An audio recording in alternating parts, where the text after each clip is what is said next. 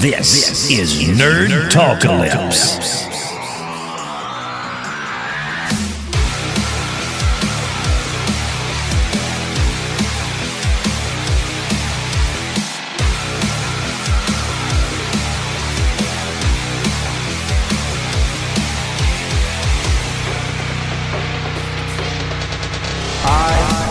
The Green Arrow.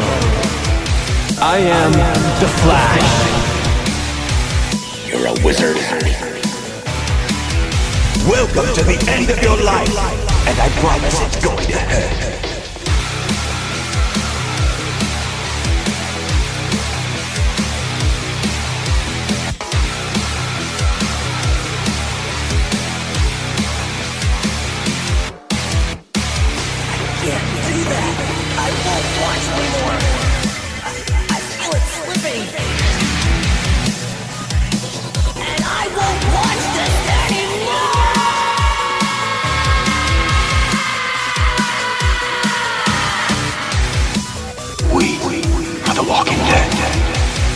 This mortal form has grown weak. I need sustenance. I'm touching myself. I'm You have a metal arm? That is awesome, dude. Welcome, everybody, to this week's episode of Nerd Talkalypse, where nerd enthusiasts such as us come together with a common goal to geek out and preach nerdism in yesterday's and today's nerd culture, featuring your hosts, Lane Stipe and DJ Penhollow.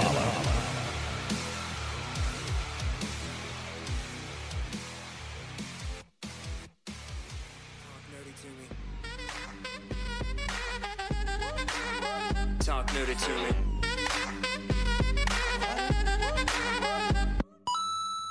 Hello, nerd enthusiasts, and thanks for joining us for this week's episode of Nerd Talkalypse. My name is Lane. And I'm Deej. And as always, we're geeking out weekly with our listeners about our favorite nerd topics. From Marvel and DC, specializing in the CW's Flash, Arrow, Legends of Tomorrow, and Supergirl.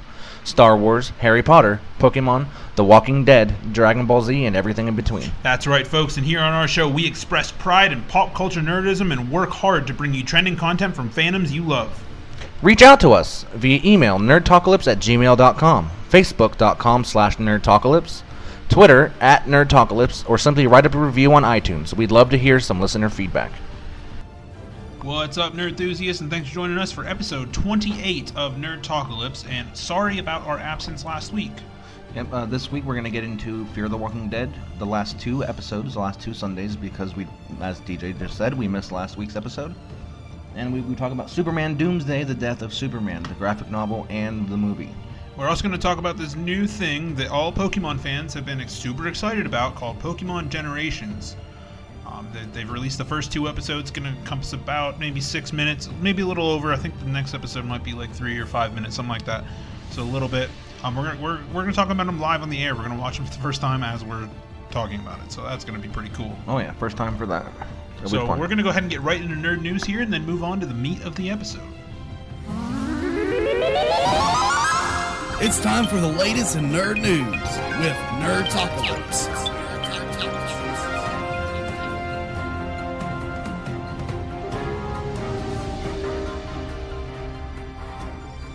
Alright, we're going to start off things with DC Universe news. I guess there's no new Walking Dead news these last 2 weeks, so, you know, that, a month and 2 days or some shit? Yeah, what's today?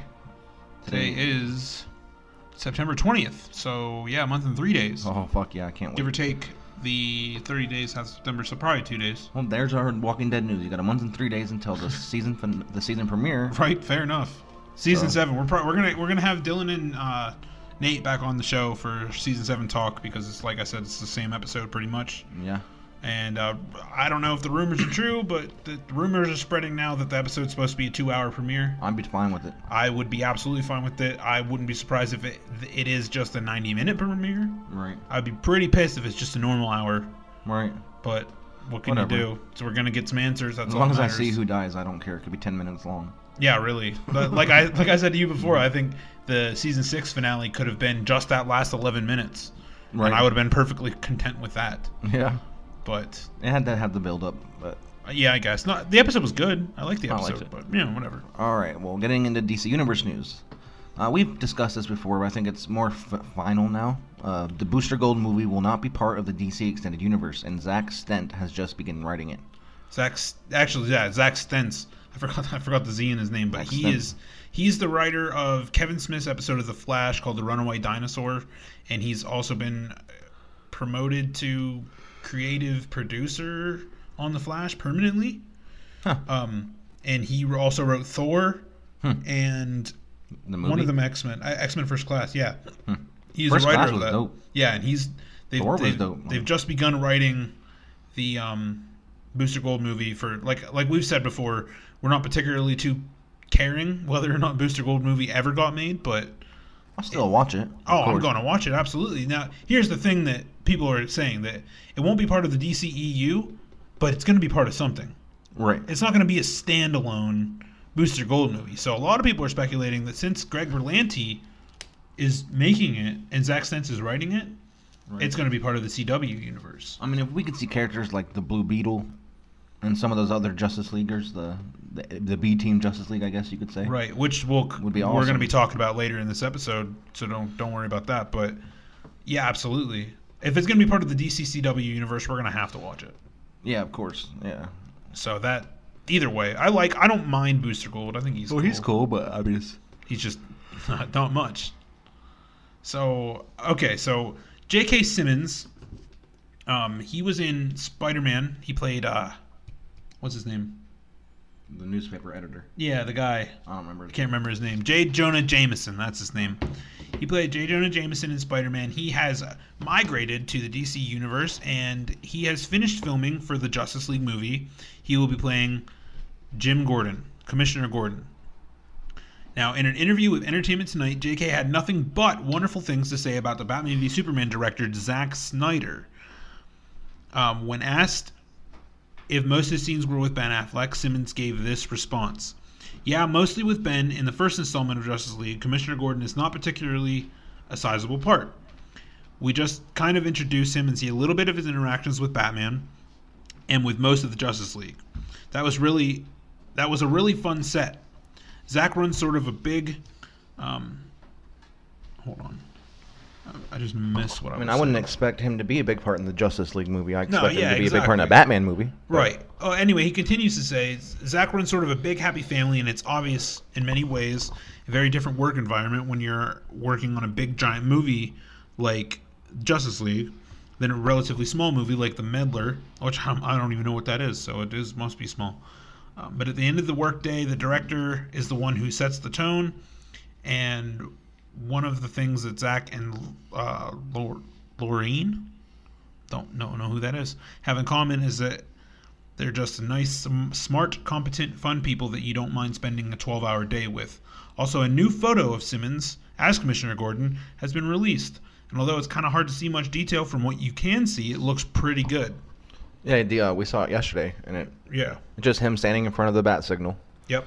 It's really hard to see. He's kind of standing in the back of the shot, but we zoomed in on it pretty good.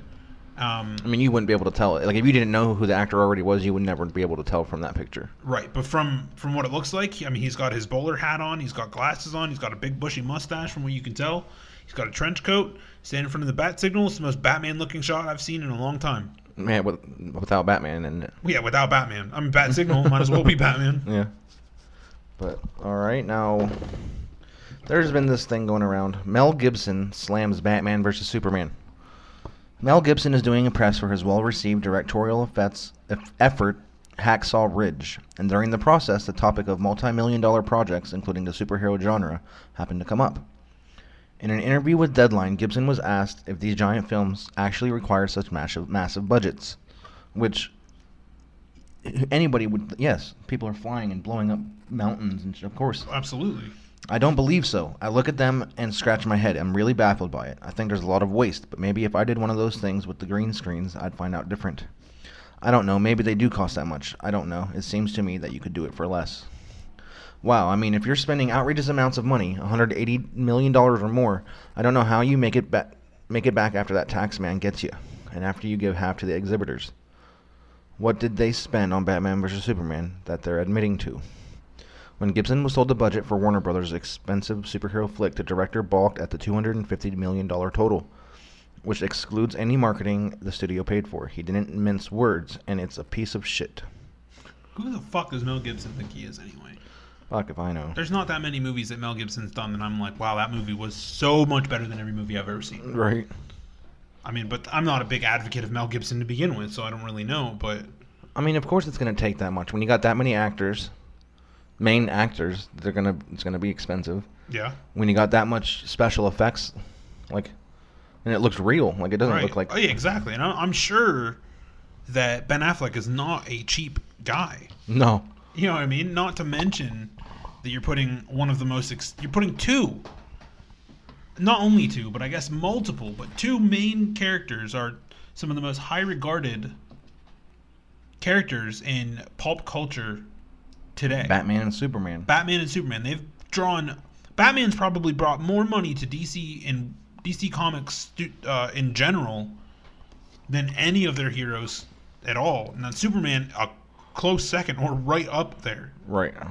You know what I mean? Plus, you got Lois Lane, you got Lex Luthor, you got everybody Wonder else in Woman. this movie. Yeah, Wonder Woman, exactly. Flash. Flash is huge right now. I mean, he's already been big, but with the TV show, he's just even bigger than he's ever been. Absolutely.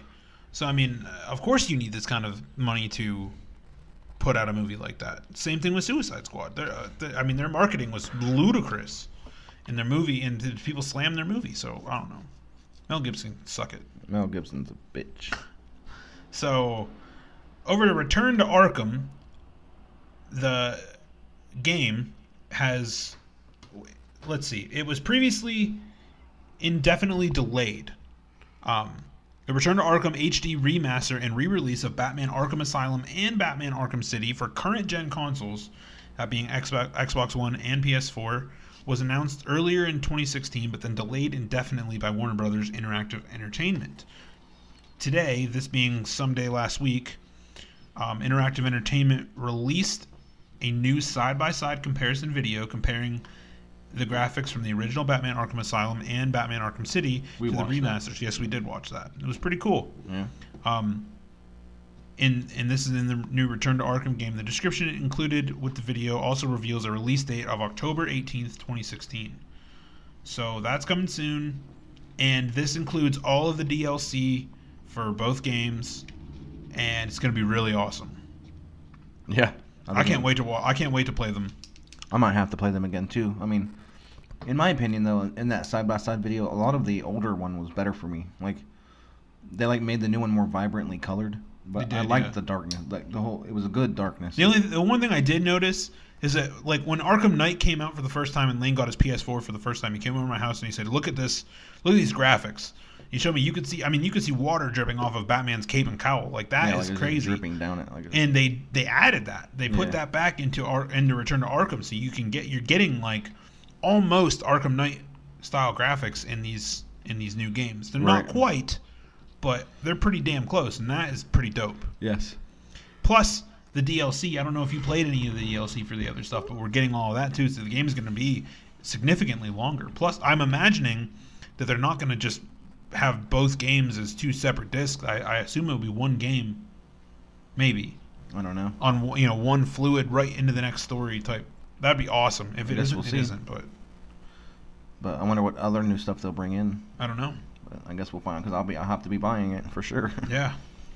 All right. Next, we got Mark Hamill and Kevin Conroy mention two iconic Batman stories as potential DC animated movies.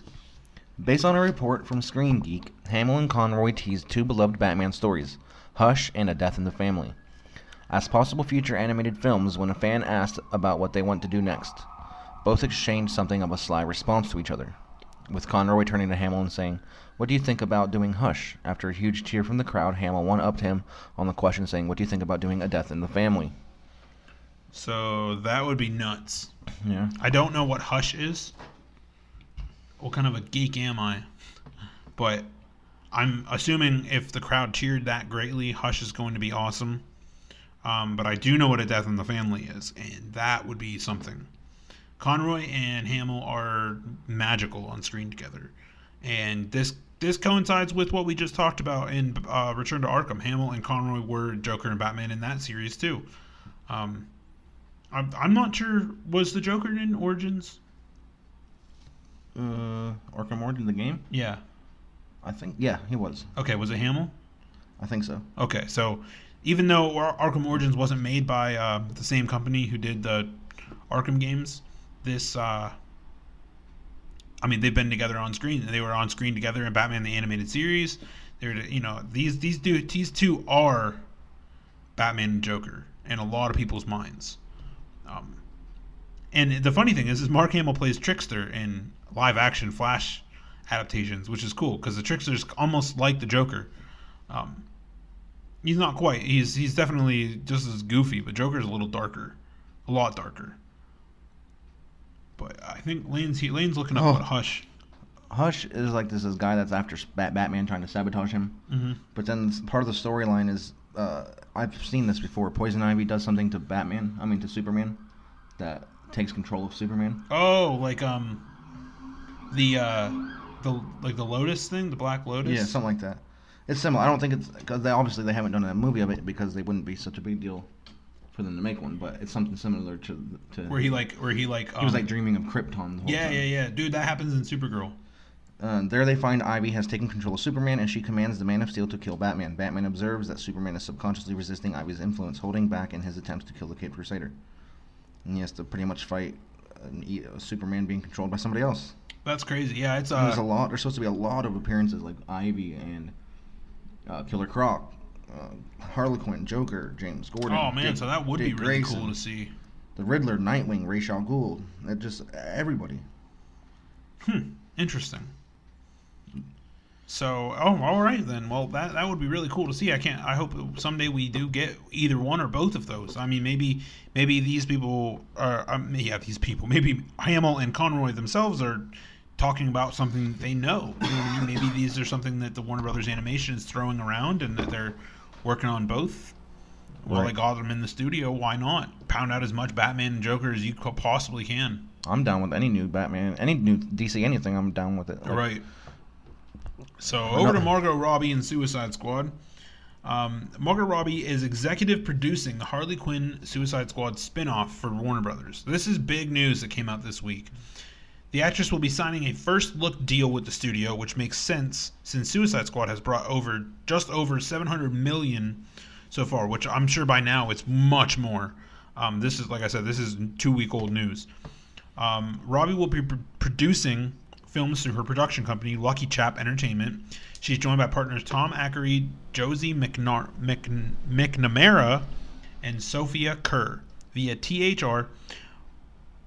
One of her upcoming projects as part of the new deal will be a Suicide Squad spin-off film that will not only star Robbie, but will also include her executive producer, her as an executive producer.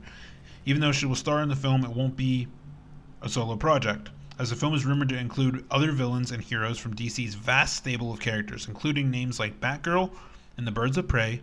In addition to the Suicide Squad spin-off, Lucky Chap Entertainment is also producing I, Tonya. I don't know what that is. A Tonya Harding biopic. Oh, okay. Robbie will be starring as Harding. Who's Tonya Harding? I don't know. The team is also working on Bad Monkeys based on Bad Monkeys based on an original book by Matt Roth.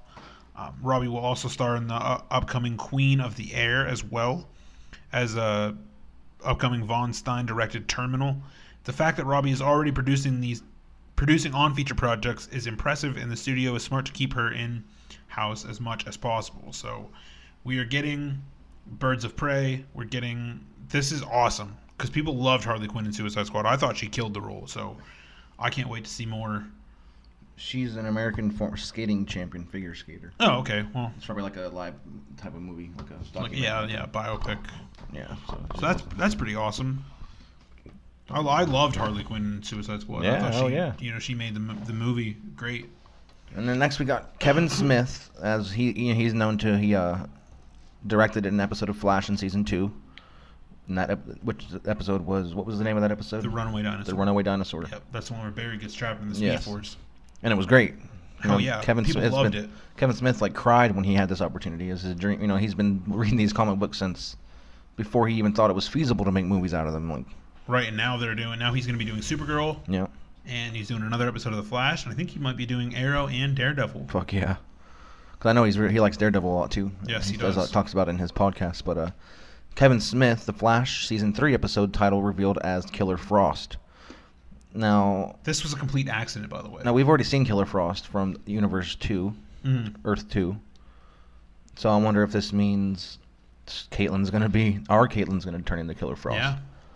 I wonder. Here's what happened, is that he posted a picture of the script, and he had a pen over the title name, and it just said like what episode number it was and a whole bunch of other stuff that he was doing it, and it had Kevin Smith's name written on it. Well, you could also kind of very lightly see the wording behind the first page. So somebody took that picture and put it into Photoshop and then put the contrast all the way down. So it showed through that first page, and you could see at the very top what the episode title was called. It said blah blah blah Kevin Smith episode title Killer Frost. And it showed a bunch of dialogue. If you really took time to zoom in on it, you could read some of that dialogue. I mean, I saw Wally West, I saw Joe West, I saw Barry, I saw all those names and a whole bunch of dialogue coming afterwards. So like the things people will do just to like fucking ruin things. Yeah, I know, right? But either way, that's what's coming, and it's pretty awesome. I mean, I was just as excited as anybody reading that. Yeah, I know, that's fine. It's just what people will do, man, just to, I gotta fucking leak something. Yeah, right? Okay, so this is the last bit of DC news that we have. Actually, no, I have a couple more things I can talk about after this that we don't have on here. That's pretty interesting. I didn't put in the news. So fans of the Justice League currently only have a few options when it comes to tabletop gaming. But ABBA Games will soon be introducing a new avenue for fans of the genre. The game's maker announced a new partnership with DC Comics on their website, and the result of that partnership will be the Justice League board game. This is from Screen Rant. The new game will be a true board game as opposed to more miniatures-focused gameplay of HeroClix, the deck-building mechanics of DC's Deck Builder, or the dice combat of Dice Masters. It will involve facets of all three of those popular experiences. Justice League will be playable with 2 to 6 players, co-op or versus, and will be split into missions, with each mission involving several chapters. The missions themselves will take inspiration from some of the more popular Justice League stories, and you'll be able to complete them chapter by chapter by knocking out several objectives within it. From the announcement, the game will split you into 2 teams, and it does seem like you'll be able to pick the villains to play as, including Joker, Cheetah, Black Manta, though that could be the result of some unclear translation. As for the heroes, you'll be able to pick from Batman, Superman, Wonder Woman, Aquaman, Green Lantern, or the Flash. And you'll take on foes like Darkseid and Lex Luthor. How the mechanics work exactly is unclear, but in the announcement, the developers refer to the mechanical control, which could translate to a grid-based system, and they could also reference utilizing resources, so there could be multiple components to keep track of. Screen Rant also mentioned that the dice will most likely be involved. ABBA will reveal more information about the game around the time they launch the Kickstarter campaign, which should go live later this year. There's not much time for this year, so it should go live soon. So a couple other things noteworthy to mention were Alan Richardson, who played Thad Castle on Blue Mountain State. He also played Raphael in the new Ninja Turtles franchise. And he was Aquaman in Smallville. And Aquaman in Smallville. I did not know that. Oh, yes, I did know that. You told me that before.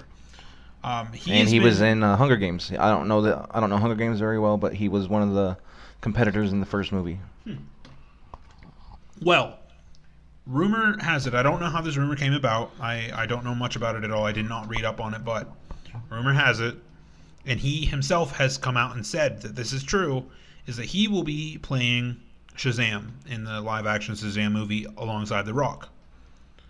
So this rumor has gone so far out as to have Boss Logic, we've talked about Boss Logic last time on our podcast, to go out and create some photoshopping of Alan Richardson as Shazam, and it looks amazing. And they also did The Rock as Black Adam, and it just all looks so good. But what do you think, Lane, about Alan Richardson as Shazam? I mean, he's big. He's a huge man, but he's more of a tall, long, buff kind of guy. Right. Shazam is like The Rock is super thick, like like. Yeah. And then Alan Rickman is very buff too, but he's more like Aquaman buff, like the original. What you'd like the original Aquaman. Oh yeah. No, he's tall and long and just Shazam really is just super ripped. gigantic. And Shazam is like John Cena huge, like. But I mean, I still think he would do good, like. So here's the mock-up right here we got. There's one of them. I mean, I could see it, like. And then here's the latest one. I mean, The Rock is gonna be Black Adam perfect, like I've said it. That before. looks nuts. And I think that looks awesome too, man. I think he can do it. I mean, he has the nice square face. I don't see any reason he can't. I think he also looks young enough. Like I said before, Yeah. In Justice League War, Shazam was just, he was a kid, obviously, and then when he turned into Shazam, he still looked really young. Right. And I But was fuck, like, man, The Rock looks so perfect. oh yeah, he looks unbelievable. I'm going to post this on our Facebook page right now, actually, because people didn't get a chance to check this out, but it's really, really cool. See, it's just gonna be weird though, because when you think Thad Castle from Blue Mountain State, he is absolutely one of the most ridiculous characters you've ever seen on Right. anything. Well, I mean, it's also odd to think about him as Raphael, like. Right. So. And, Yeah, but you don't really see him, so it's not. Yeah. And his voice doesn't really sound like him. I never really would have known. I thought it was Mark Wahlberg. Well, it could have been. So, and a lot of rumors also about Zac Efron possibly playing Red Hood or Nightwing. I could dig that. So that would be interesting. I can't find the pictures of that, but there were some that I did see. And then there was also there's a fan petition out there right now for Shia LaBeouf to play Red Hood. Interesting. Yeah, people want him out there to play Red Hood. I don't really know why. So this is what Zac Efron could look like as, I think it's Nightwing. I can be alright with that. Yeah, I think he looks okay. It's pretty interesting. What is this, Zac Efron as Shazam? I saw another. No. No, I'm not okay with terrible. that. It's another thing. What's her name from Superbad? That redheaded girl. Emma Stone. Yeah, Emma They Stone. wanted her to be Batgirl, Oh, that's interesting. and I think I could dig that too. She has that red hair. Amber Heard. Amber Heard is playing Mira, Aquaman's wife. Mm. So that's pretty interesting. Let's see if we can't find Batgirl with Emma Stone. Yeah, I mean, I wanna see I that. mean, pretty much the only thing that really makes her is the fact that she's red hair. So I mean, I don't know how well she'd be at like kicking ass, or probably be her stunt double kicking ass. But Didn't really have Boss Logic didn't do one up, but I No. mean, that's not horrible. that's a Photoshop bat mask. It is, but I can see it. Yeah. That's a Photoshop bat mask. It sure fucking is, but Yeah. All right. Well, what's our next part of DC news? that is all for DC news. All right. We can move right into Marvel news. Alrighty. Spider-Man: Homecoming. We've got a first look at the Shocker on set, which the Shocker, he pretty much does what his name says. He like shoots electric at you. Like, I How don't does he know. acquire it? It's not like Electro, is it? I don't think so. I think it's more or less gadgets he's using. He might have some type of. I don't know too much about him. I'll look him up in a second. But I know him a lot from the video game. One of the video games I used to play, Spider-Man.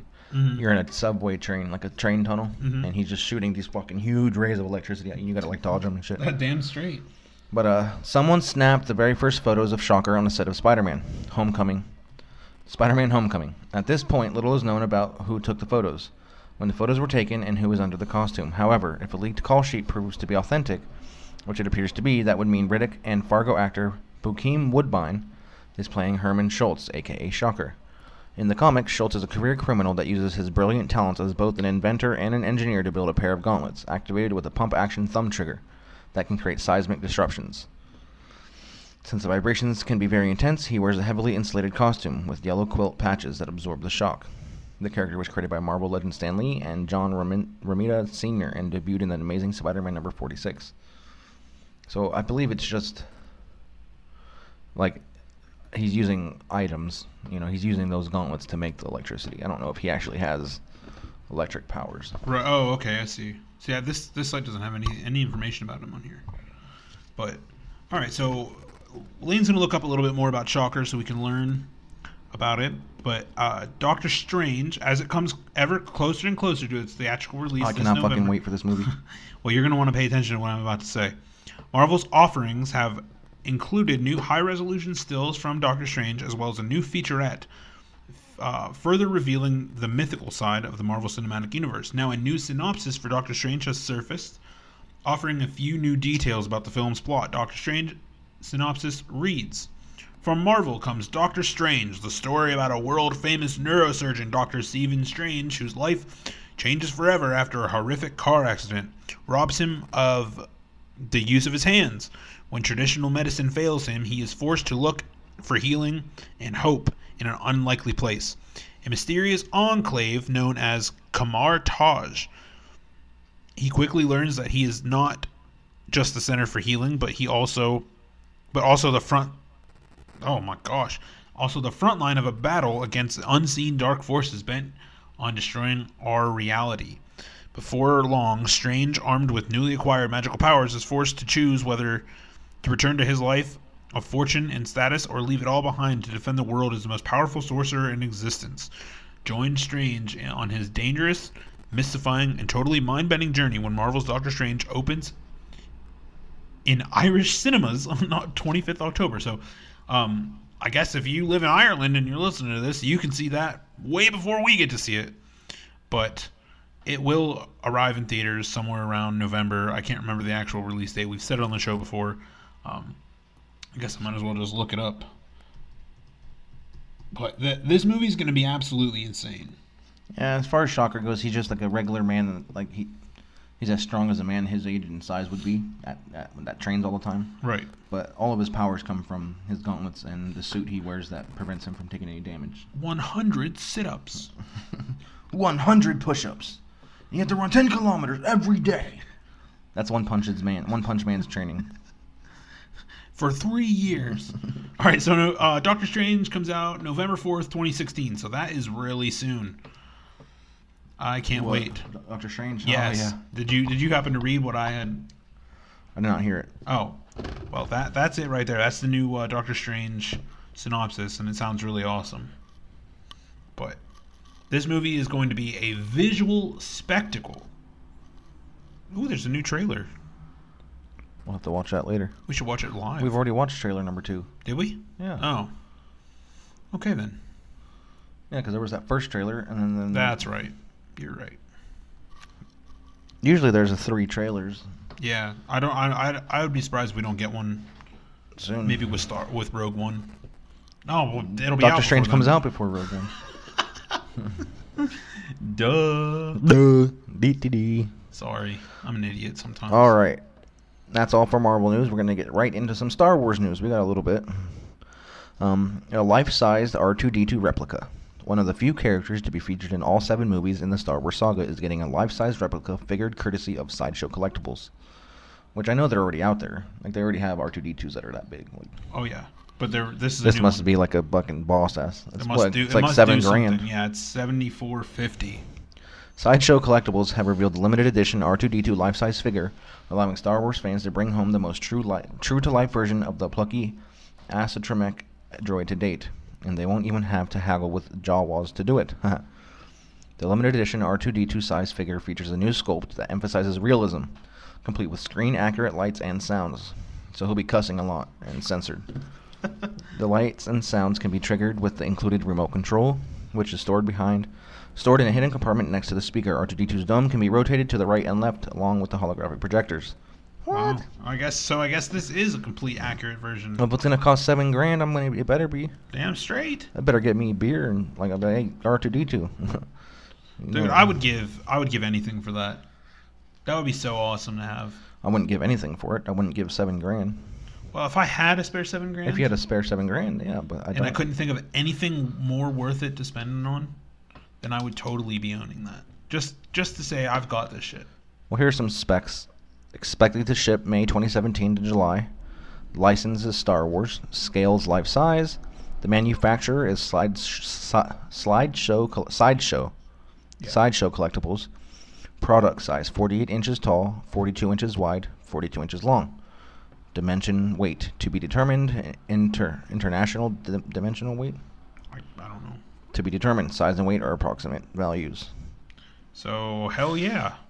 Jesus. So this next thing is a little bit long, but it's worth talking about.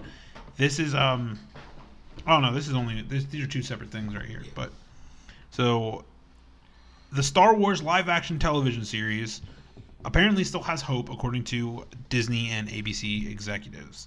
Rumors regarding the live action series in a galaxy far, far away have been dispelled for years.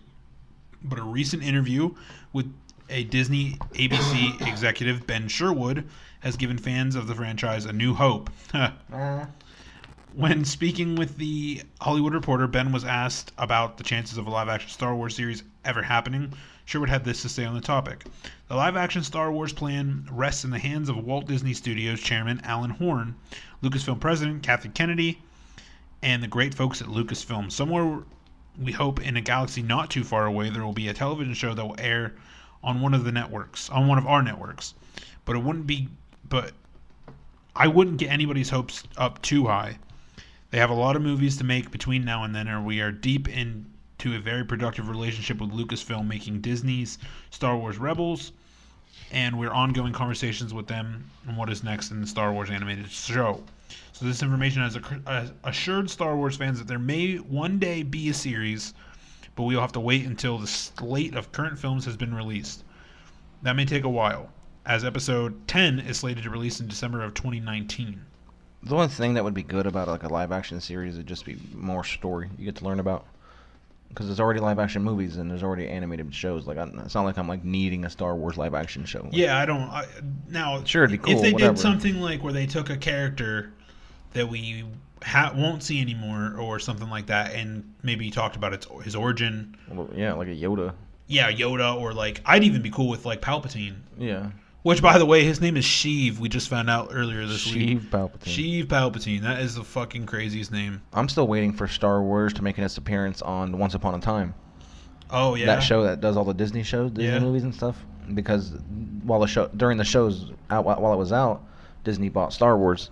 Right. So it's very feasible that there will be a point in the show where they will bring Star Wars into it, because we've seen almost everything else. Wouldn't that be some shit? That would be awesome. I mean, we've seen Brave, we've seen Frozen. What about Marvel? Can they introduce Marvel characters into that show now?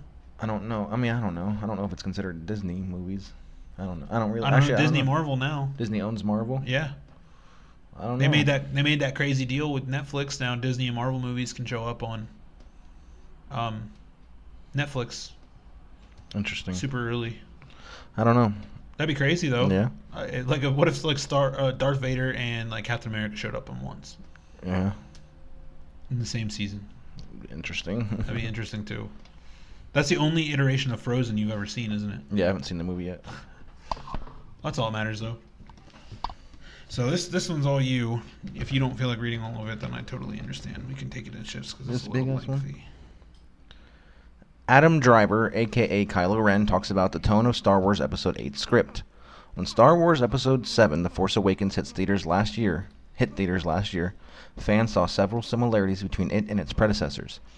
The new trilogy promises to mirror the original structure by the way of plotting and structuring. And according to Adam Driver, it seems like Episode 8 will continue the copycat trend. Sort of. The actor recently spoke to Collider about Episode 8 and teased the film will follow another fan-favorite Star Wars film, describing the script for Episode 8, Adam said. It's great. It's similar to how The Empire Strikes Back has a different tone. For that, people always go, ooh, it's dark. And I don't know that it necessarily is, it's just different in tone. And in a way that I think it's great and necessary, but also very clear, he continued. He trusts that his audience is ready for a nuance and ambiguity. He is not dumbing anything down for someone that's really fun to play. For many of the actors' words are encouraging. Fans often tout about The Empire Strikes Back as being one of the best films in the Star Wars universe, citing its gritty tone and operatic action. However, Adam is indicating Episode 8 won't take a very dark turn, but rather a different tone. The new tone will likely please those critics who thought The Force Awakens was too similar to the original Star Wars trilogy, that being A New Hope. Changing the tone of Episode 8 will showcase the franchise's complexity without copying The Empire Strikes Back outright. In this interview, Adam went on to discuss what it was like working with Rian Johnson, after he inherited J.J. Abrams' seat as director. So Rian Johnson also did Jurassic World, I believe. I can't remember what else he did. He did something else, but I think don't quote me on that. Rian Johnson didn't do Jurassic World. The guy who's doing episode 10 did Jurassic World, and I can't remember his name right now.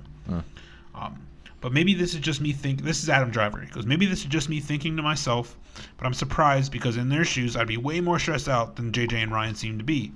The actor said, Ryan is coming into something that we kind of set up, and he just took it to the next level in a really great way. He wrote it too, and Ryan's writing is so clear. He's the most polite, unassuming guy, and he was appropriately territorial about some of the things, but would still be the first to admit when something is not working. A lot of times you need to rise to understand what the script is, and perhaps I'm beginning to be unclear, but he's a great person to be working with, Adam gushed. As for his role, Adam said he felt the stakes were even higher for him when he reprised the role of Kylo Ren. No one's relaxing, he explained. I didn't feel more relaxed as if we had accomplished anything. It's more reason to redouble our efforts and make it even more specific. With Adam's words in mind, fans can only wonder what changes are in store for Kylo in Episode 8. Those fans are hoping they'll get more updates on the upcoming film sooner than later, and many are already petitioning Lucasfilm to release the title and teaser trailer for Episode 8 this coming Thanksgiving. So we're hoping that we can see something as far as the title for Episode 8, maybe like alongside Rogue One, or something like that. But maybe before Thanksgiving would be pretty cool. I mean, that's not too far away. So Episode 8 will hit theaters December 15th of next year, 2017. So I'm stoked on that. That's going to be super awesome. So we have one more little thing of news. Lane stepped away from the mic for a little bit, but we got this little just interesting thing. It's some Harry Potter news, but I guess 4 Privet Drive is up for sale. Harry Potter fans can live in the real cupboard under the stairs as Privet Drive is up for sale. The home in Picket Post Close Martins Heron, better known as the fictional 4 Privet Drive, is up for sale in Bracknell near Reading. Let's see. There's a little bit more information here. The home in Picket Post Close Martins Heron, better known as fictional Privet Drive, is up for sale for nearly £500,000. Back in 2001, the house was picked out of hundreds around the UK to be the Dursleys' home in the fictional Harry Potter and the Sorcerer's Stone. Harry was forced to live in a cupboard under the stairs by his cruel aunt and uncle before heading to Hogwarts. And they show a couple pictures of the house. The backyard looks a little bit different. But, however, the logistical problems meant the actual house only ever getting featured in the first film, but the whole street was recreated in a studio for later films, including the final installments of the series Harry Potter and the Deathly Hallows. So if you have £500,000, which roughly translates to $500,000, you can go to the UK and buy this house if you really feel nerdy enough, which would be crazy. I would be more than proud to claim that as my home. Lane, we should buy this house and do Nerd Talk Clips from it every week. Fly out every week and do the show from 4 Privet Drive. How dope would that be? Too dope to be real, I guess. But all right, so coming up next, we have a new segment that we're calling Nerd Libs, or Superhero Mad Libs, whatever you want to call it. We're going to do one each. We're going to do these one a week. I'm going to do one, Lane's going to do one, and we're going to read them out loud. And then after that, we're going to get right into Fear the Walking Dead, followed by Superman Doomsday for the Counterparts Versus. And then we're going to talk about Pokemon Generations.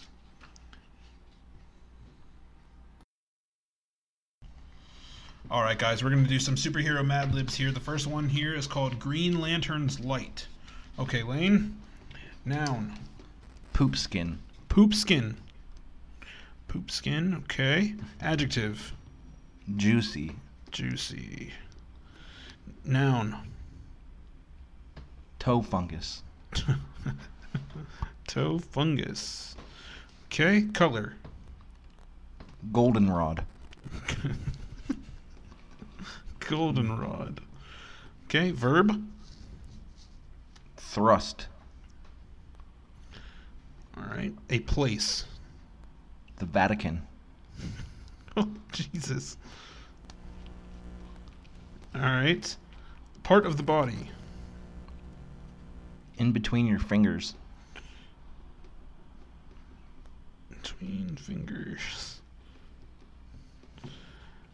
Plural noun. Microphones.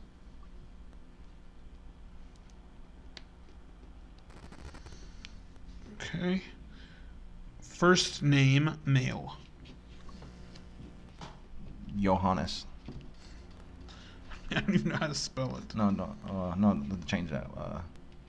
Jacob. A place. Du Bois. Okay. Adjective. Ridiculous. I think that'd be considered an adjective.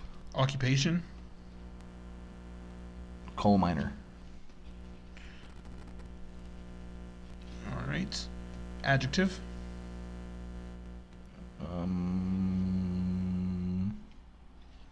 Creamy. Creamy. Adjective. Big. Noun. Two nouns. Propeller. And curtain. Adjective. Silky.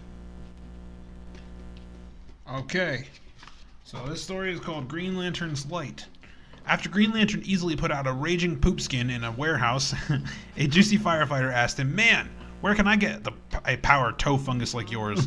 Goldenrod Lantern responded, "This ring allows its wearer to thrust anything they can imagine, and it was created by the Guardians of the Vatican. Yeah. It's meant to be worn by between finger police officers from microphones across the universe. I received mine from Jacob when his spaceship I received mine from Jacob when his spaceship crashed here on the Du Bois. He was injured in a ridiculous accident and had to find someone to pass the ring on to. I was a test coal miner at an aircraft company when the ring found me. Made me into a creamy hero. But only the big can wear the propeller. And the green curtain, just like it takes a silky person to be a firefighter like you." It makes no sense. No, not at all. It's okay. It's not supposed to. All right. Verb ending in ing. Tasting. Tasting. Yes. You don't get to look. Plural noun.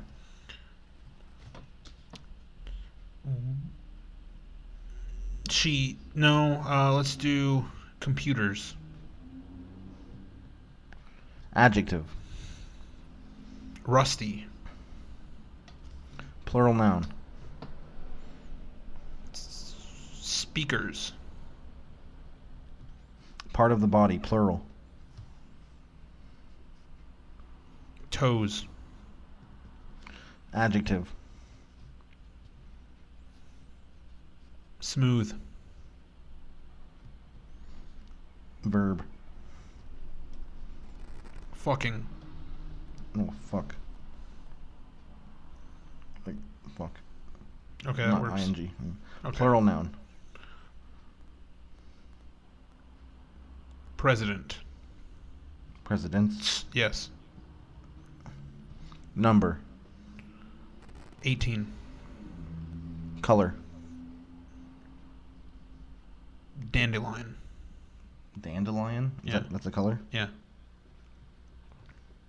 Verb ending in ing.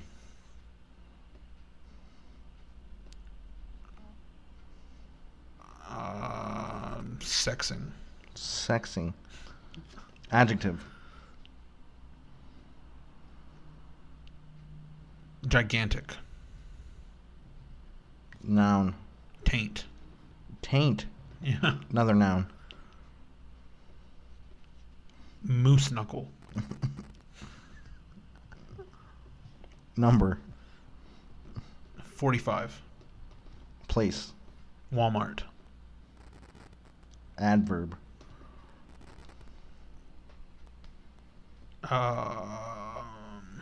Describes a verb, like run quickly, smoothly, loudly. Go with loudly, I guess. Plural noun. Flamingos. Alright, this is called canal surfing.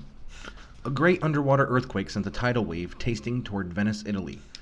The city built on computers floating in the water. To save the city, its people, and its treasures, Aquaman used his rusty mental powers to ask the speakers of the sea to help. He commanded the giant squid with their many toes to gather smooth boulders from the bed of the ocean and fuck walls across the mouths of the city's famous presidents. To keep out the floodwaters, he sent packs of 18-foot-long dandelion whales sexing into the rushing wall of water to slow it down, while gigantic fish leapt along the city's waterways to warn the citizens of the dangerous approaching taint. Thanks to the moose knuckle of the 45 Seas, Venice was saved from the flood. The people of the Walmart are loudly grateful to Aquaman and his family and his finny flamingos for all they have done. Interesting. Well, some of that makes sense. Yeah, the very first part of it made perfect sense. There are many toes. Yeah, squid with their many toes to gather smooth boulders to the bed of the ocean and fuck walls. It's absurd. Alrighty. All right, well. It was interesting. Yeah. Let us know if you enjoyed any of that. If we can keep doing it. Yeah, we're gonna keep them coming. We're gonna try to get stuff for everything. All kinds of things. Okay, well, that was entertaining. We're gonna get into Fear the Walking Dead first. Yes, Fear the Walking Dead.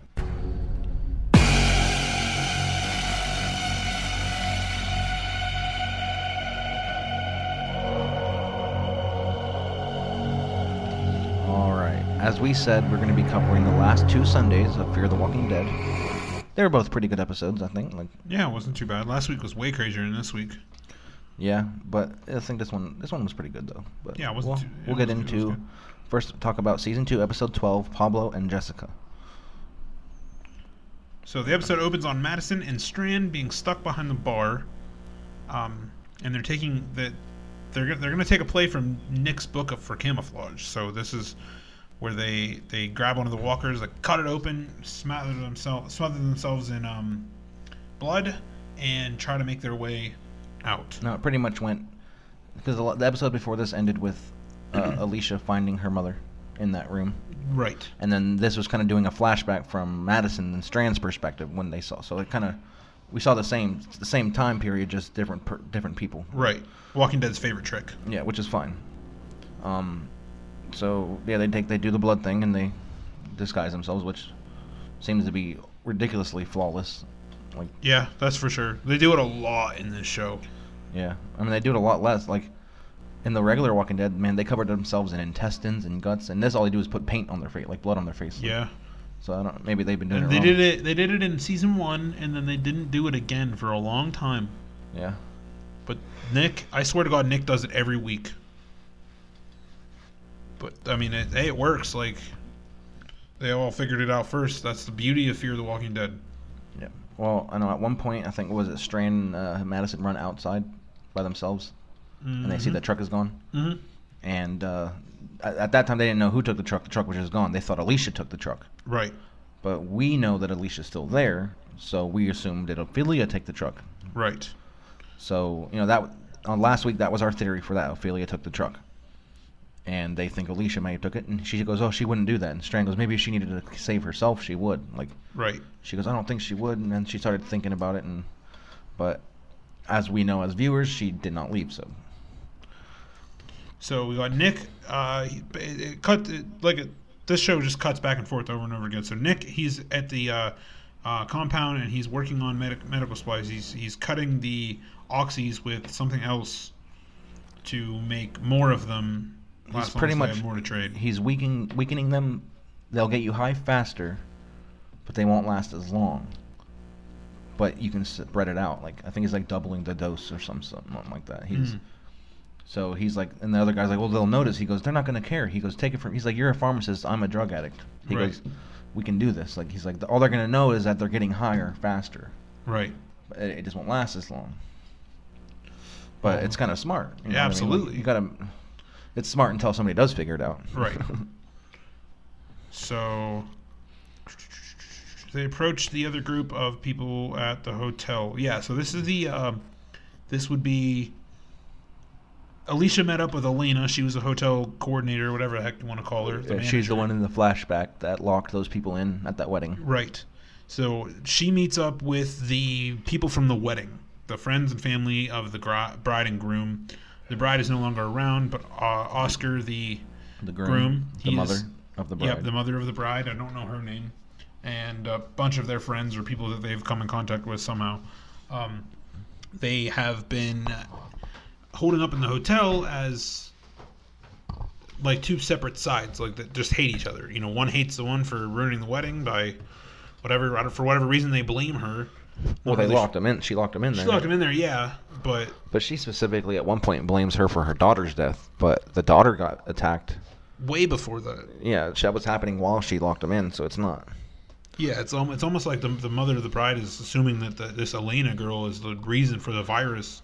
Yeah, she's being pretty fucking. But she was but the mother of the bride was sitting there talking to her husband, like, we need to get out of the country. Like, obviously the virus wasn't a thing. So I don't know why she's got it in her head that she's the reason her daughter died. That doesn't make any sense. Because it's just trying to justify your daughter dying in front of you. I guess it's hard. Yeah. But Nick making the pool last longer, he's making the pills last longer. We already discussed that. Nick was talking to the leader about getting bitten and not changing. Now, this guy is brought on this like fucking complex of being like the leader, right? Because he apparently had got bit by a walker and didn't die. Yeah, which seems fucking ludicrous. I feel like that. I don't know, man. Like, it's impossible to say because unless somebody saw him get bit by a walker, he could have been bit by anybody. True. You know, maybe or anything, an animal. A messiah complex is what I put. That's the word I was looking for. Right. But I mean, I don't know, like, because what we determined through all the reading we did about what kills you from a walker bite. Right. It's not the virus that's killing you. It's the bacteria and yes, the fact that the mouths are disgusting. That's infecting your cut. And unless he just has such an immunity to these types of things, he just has antibiotic blood. Either that or he was. I don't know if they've ever discussed, like, what if your body was filled with antibiotics at the time of a bite? I don't know. Or he just had stuff on him, like antibiotic. Maybe the true way to avoid walker bites is just a fuckload of Neosporin. Yeah, I'm sure. He just got bit, and he just took a big old chunk of it and threw it in there. I don't know, but I feel like he's full of shit. I feel like he is full of shit, too. I feel like he's straight up using it as a way to get people to follow him under his rule at whatever you want to call this Mexican compound. Oh, for sure. But Madison is trying to talk to the others about making the place theirs, growing food, getting water, etc., etc. So she wants to stay there. Yes, at the hotel, which I think is a terrible idea. I mean, it's kind of cool, but at the same time, it's so big. Like, yeah, it's humongous. You know what I mean? It wouldn't be too hard to sneak in there, and somebody could be living in a room 10 stories up, and you'll never know it. Like, right. Until one day, and then all of a sudden you're fucked. So who the fuck are you? So Strand is being Strand. I don't know what of fish means, but he doesn't want to make that place his home. He says he'll help fortify it, but he'll leave. Standoffish. Oh, standoffish. Somehow it separated the words. Strand is being strand of fish. Strand is being standoffish about the whole idea. He's telling them that he will help them get ready, get it prepared, but then he's leaving. Right. He doesn't want to stay there forever, Strand is smart. I like Strand. Yeah. Also, he claims that he was attacked by the living and bitten by the dead. This was the Alejandro. He was saying, like, the way in the dialogue was that he was getting attacked by people, and then he ended up getting bit by dead. But for all he knows, he was getting bit by a person, or maybe a whisperer. Oh shit! You never know. Like, I mean, halfway across the country, like, yeah, there could be people doing the same thing. Yeah, I mean, you never fucking know. That's crazy. That's a little bit spoilery for like what maybe season fucking 8 of The Walking Dead show, Right. but If you're caught up with the comic books, you'll know exactly what we're saying. that's crazy. I never even thought of that. Of other people doing that somewhere in the world, which I'm sure that the Whispers aren't the first people. That's to not think much about that. different than covering yourself in blood. It's really not. I mean, it don't takes it even- way further, but at the same time, it's the same concept, really. Like, I can't imagine that would last very long, even the way that they do it. with the skin. Yeah. I mean, it would last long enough. The skin just constantly be raw. It'll last as long as a walker skin does. Like, I guess that's true. I mean, do you think? I mean, a walker's, Maybe they get new I guess faces. a walker's body is constantly decaying. well, they're not but- always wearing the faces in the comics. You know, like there's times where maybe they have new faces all the time. Or That's true. we don't really know, but Interesting theory, Lane. So where are we at here? Nick. yes, Yeah, Nick is going to the group with with the groceries. the groceries to take the newly reformed drugs for trade for water. I'm assuming. Yeah, like this episode was weird like that. Like they kept making it seem like he was gonna go, and then he would do something else, and then him and that girl were talking about something else, and they were gonna go. And it's almost like they skipped it. Like I think they ended up going, but it didn't show it this time. Didn't I show don't it. know, but there was a good moment where Nick walked out right after this conversation about him going, and he started playing soccer with the kids with that woman. What's that woman's name? I don't know. That one he's having sex with. The woman that found him that almost left him to die the first time. Yeah, they've said her name in the show. I just can't remember it. It was just a good moment. Like I like seeing moments like this. Which is weird because I can remember the name of the groom from the first episode of the wedding scene, and Lane had no idea. Yeah, I don't fucking know that. His shit. name is Oscar, but I cannot remember the name of the fucking Mexican chick. But Nick, let's see here. That other woman. Yeah, she says she's gonna go. Yeah, the other woman. She says she's gonna go with Nick, her brother from whom their group was killed on a run. Her brother from the group was killed on a run. Yeah. One Nick, of the guys that was with them originally. Yeah, he said, "Oh, your boyfriend just died right in front of him." She said, "It wasn't my boyfriend; it was my brother." And then Nick, I can't believe you wrote that. Nick is consoling her, and it says, "Will she feed him the pink taco?" Well, this was before we knew they were banging. And I was Find like, out no. next time. Will she feed him the pink taco? It's because she's Mexican and tacos and it's pink. I know. I totally understand why you wrote that. Just fucking weird. I was gonna say I didn't write that. I don't know what the fuck that means, but I get it now. No, they are back to the hotel, back to Madison. They are cleaning out the hotel of walkers. Like they're trying to figure out the best way to do it. Mm-hmm. They're hashing back plans. Like, gonna go in and what? We're gonna go into every single room, kill them all off, or are we gonna it'd take forever. Absolutely. And then and like I said earlier, my opinion, it would that too big of a place would just be too much to worry about, in my opinion. Like, Yeah, absolutely. you'd almost have to have more people you can trust. It'd have to be a full community in that hotel. Like, I don't think a hotel is a bad idea if we're talking about from Telltale's Fear the Walking Dead season 1, where they had it was an outdoor hotel, and you got the parking lot on the inside, and all the rooms are facing outside, and you can gate off the front of it and have just the inside of the parking lot and all the rooms like that. I think that might be better than an actual full Like a scale 15-story, 20-story Howard. That's ridiculous. Entrances all over the place, courtyards, pools. That's not a good idea.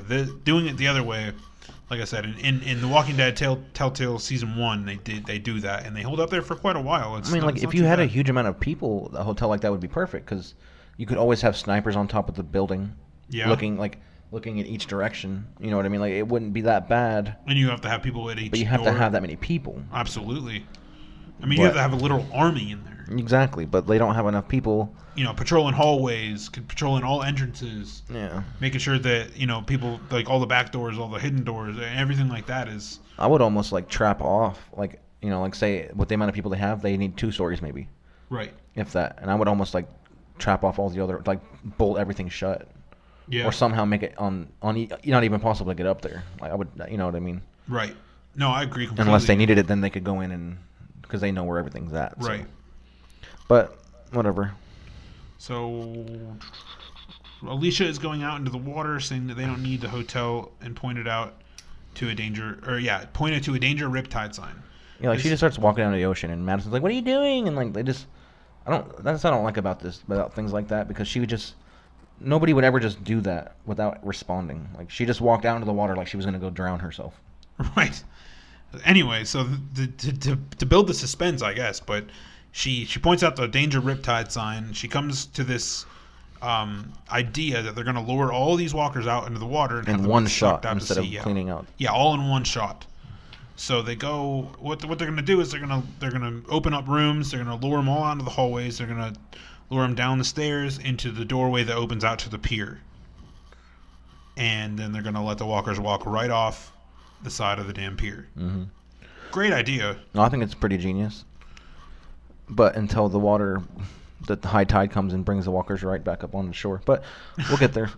And then it goes back to Nick in between her talking about the plan before they start initiating it. And Nick is given his own room for helping out. He's becoming important to the community. The leader, well, what's his name? Alejandro. He's like, walks in. He's like, "What's this for?" He's like, "This is your room." He's like, "You are now part of this community." Like, right. He's a bigger part of the community than a lot. You know, he's doing stuff to help them out. So that's cool. He gets his own room. Yeah. So So then Mexi Chick arrives to talk to Nick, and they have a conversation about family and stuff. They start talking about their past. He wants to start learning Spanish too. I think like he had like a Spanish book. Yeah, he wants to learn how to speak Spanish, and he starts telling Nick starts telling her about her sister or his sister and all that stuff. And she's like, "I didn't know you had a sister and all this family and all that stuff. So I thought you were a loner out here." And you can tell that maybe Nick is starting to slightly regret leaving his family behind. I thought. Yeah, something. I don't even know. It's hard to tell what Nick's feeling. He kind of is weird. Yeah. So as I mentioned before on the podcast, we stream this show, so we don't always get the very end of the episode. So that being said, well, the water, like we talk about the plan, getting them sucked out to sea because of the high riptide. Now, riptide is when it comes and it pulls things into the ocean. So, you know, for a high tide to bring them back in as long as the riptide takes them far enough out, and they sink down, that shouldn't be a problem. But I could see it being something. But because we already saw something like that when they came across that one group, that one with that crazy one where that girl turned into the walker. Oh yeah. That crazy family that we saw, and then they were washing up on shore, and they were killing them. Right. That was like not. That was farther out though by San Francisco. But the plan seems to be working. You know, they're just pretty much luring them out, like walking backwards, and got enough people watching. And then Madison herself is the one walking across the dock, and they get on a boat. They get on like a little fucking blow up power boat. Yeah. Like a raft. It looks a lot something like a Coast Guard boat. Yeah. Something like that. And they go out there, and then Madison jumps off the side.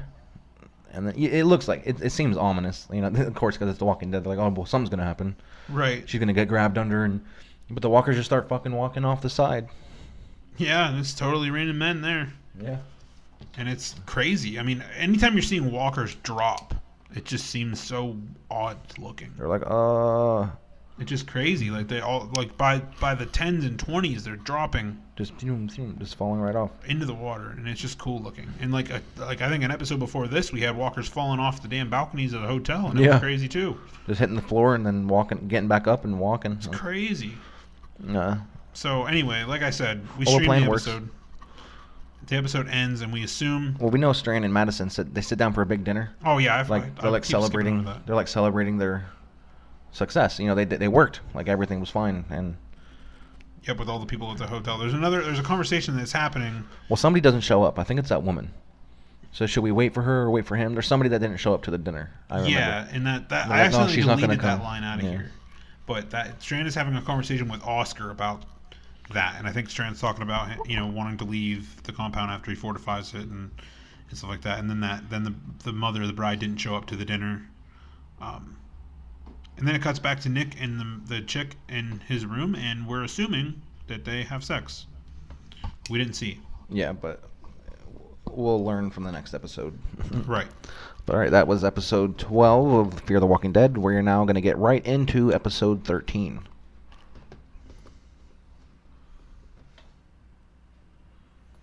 Yeah, episode 13 is called Pillar of Salt. All right. This episode starts off It was with a little Mexican family. It's the guy's name was Francisco. I remember this one. He is one of that group of 3. I'm pretty sure it was that woman. It was her brother, and then Francisco, one of the first 3 to see Nick on the road. Yes, and he was also one of the first people to have built that compound that they're all living in right there. He founded it. And he was leaving. He's saying it's not safe here anymore. He's taking his wife and his daughter and trying to get out of there. And he was the one that, I think he's the one that was supposed to go trade with the Auxies. Too. Right, and once again, they cover themselves in walker guts. Yeah, they go out to their bus thing. That bus thing is pretty genius, too, the way they have that. It's pretty, yeah, it's like we said, it's very effective. But the only thing, though, that bothers me about that, sorry to cut you off, but remember when they were in the prison and the walkers were outside the fence? Yeah. The walkers were constantly trying to get in. Right. These walkers are just out walking around. These people live right here. There's a fence you can easily see through, and then there's just walkers just walking around. There. Yeah. You know, in any other Walking Dead we've seen, they're always trying to get through that fence, nonstop. So why are these walkers just not? I don't know. I wonder if it has anything to do with the level in which they're decaying. I don't understand. I know it would be earlier, or even about the same time. I don't. Well, yeah, but the season 3 is when that happens, when they're at the prison. But season 2 of Fear, I don't even think they've gotten to the season 1 of The Walking Dead yet. As far as I don't think that matters as far as the walkers go, but that's the only thing that, in my head, the only thing that seems to make sense. I don't see. To me, that doesn't make sense. It doesn't make sense that the walkers are not trying to get through that fence constantly. Right. Yeah, because they were having to deal with it constantly at the prison. They were always having to kill the walkers and having to take them off the fence, always. Yeah, they were going to clear them all the time. I guess you're right. Even in Fear, when they were down there, at the water, coming off the beach, for some reason, these specific walkers just don't care. There's people living feet away from them, and they're just not doing shit about it. That's not what a typical walker does. So I don't understand it. I just thought of it now. I didn't. So they get captured by the drug cartel. Yeah, by the drug cartel that ran the grocery store thing, and they were looking for the Auxies. They take, what's his name? Francisco. They take him and are back to the store, or their compound, I guess. Yeah, we don't really see them. We just know that they're looking through his back. There's packs, and he goes, He's like, you look familiar. He goes, oh no, you don't know me. I don't know. He's like, no, I think I do know you. And then he's like, they're just being dicks, looking for the drugs in their backpacks, I think, and then they take them somewhere. We didn't know it right away, but we imagine they're taking them to the store. Right. So then we get our answer. We see Ophelia with the truck. Yep. Which took me by surprise because I didn't remember that about the last episode. I was like, is that Ophelia? I was like, holy shit. Right. Because I totally forgot. She's arrived at some facility with a hammer. Yeah, like she just went to the back of the truck and just pulled a hammer out. Which it looked like a resort of some sort, like a nice, super nice hotel resort. It did. It made me laugh because that walker was just in the courtyard, but there's just pretty flowers all over the place, and she was just kind of chilling there. And I don't know. I love the thought of walkers just chilling in weird places like that. It always takes me back to that episode where Carl was. They're in the mud. Yeah, the walker was completely stuck in the mud, just standing there, looking off in the distance, and it was so funny, because Carl then just begins to poke it and prod it with a stick and throw rocks at it, and then he's like, "Oh fuck, I'm here for a reason, and I want you." And it just was funny, to think about this walker strolling the hallways with all these pretty flowers and stuff, just until somebody showed up that was worthwhile. Feeding the pigeons, and it's like, ooh. I don't know. I think the funny of brain dead things like that just. I don't know why this made me think of this, but I'm gonna say something about Supergirl. Okay. I can't remember his name. It's supposed to be John Jones, but what's his name? Oh, Hank Henshaw. Hank Henshaw. There's an episode 2 where there's that bug creature that eats that certain stuff. Okay, yeah. And he goes, he's hungry, huh? And then he looks at the camera. He goes, let's serve him some dinner. I was like, what? I was like, how cheesy can that possibly be? Oh, Supergirl is cheesy, but you have to watch it. Let's serve him some dinner. Serve him some dinner. I was like, okay. That's going to be in the next clip. In the next Nerd Clips from next year. But, anyway, that's completely irrelevant to the show. But she goes in there and starts killing some walkers, whatever, blah, blah, blah. It's like she's on a mission. She's there for a reason. Right. She knew that place. You could just tell she knew the place before we saw her flashback. But yeah, some sort of beach resort. Yeah. She's with a white man who looked surprisingly like In a Ryan from The flashback. Office. Yeah, this is a flashback. She'd been there before, and she was with some guy who was like proposing to her. And like I said, this guy looked like he could have been Ryan's brother from The Office. I don't know what that guy's name. TJ something. Bobak. Yeah, that he looked just like him, and it was crazy. But TJ Novak. That's Novak. Okay, that's what it is. TJ Novak, and he was like an executive producer on the show or a Yeah. writer of The Office or something like that. But he looked just like it. Could have been his friggin' brother. But she was siphoning gas from a truck, not her truck. Yeah, so at first I thought it was the truck that she took, but then she was driving it later, so I didn't understand. Right. Yeah. So she was siphoning gas, which I don't think I could siphon gas. Guess if you had to, you'd have to. But I don't. It just looked disgusting. Well, yeah, it's disgusting, but I'd rather get gas than have to walk. Yeah. I would just make sure that no matter what situation arises, I would try to find one of those things that did it for you. Right. Well, it shows her doing that, and then it shows back to the hotel, and people are there fishing. It's like they're watering plants, like a garden. Right. Everybody, like Strand's like kicking back, laughing, like it's like they're being happy, like it's like like normal, like they've calmed down for a minute. So then it cuts to Alicia at the beach, and at which point Lane was like, "How much time has passed?"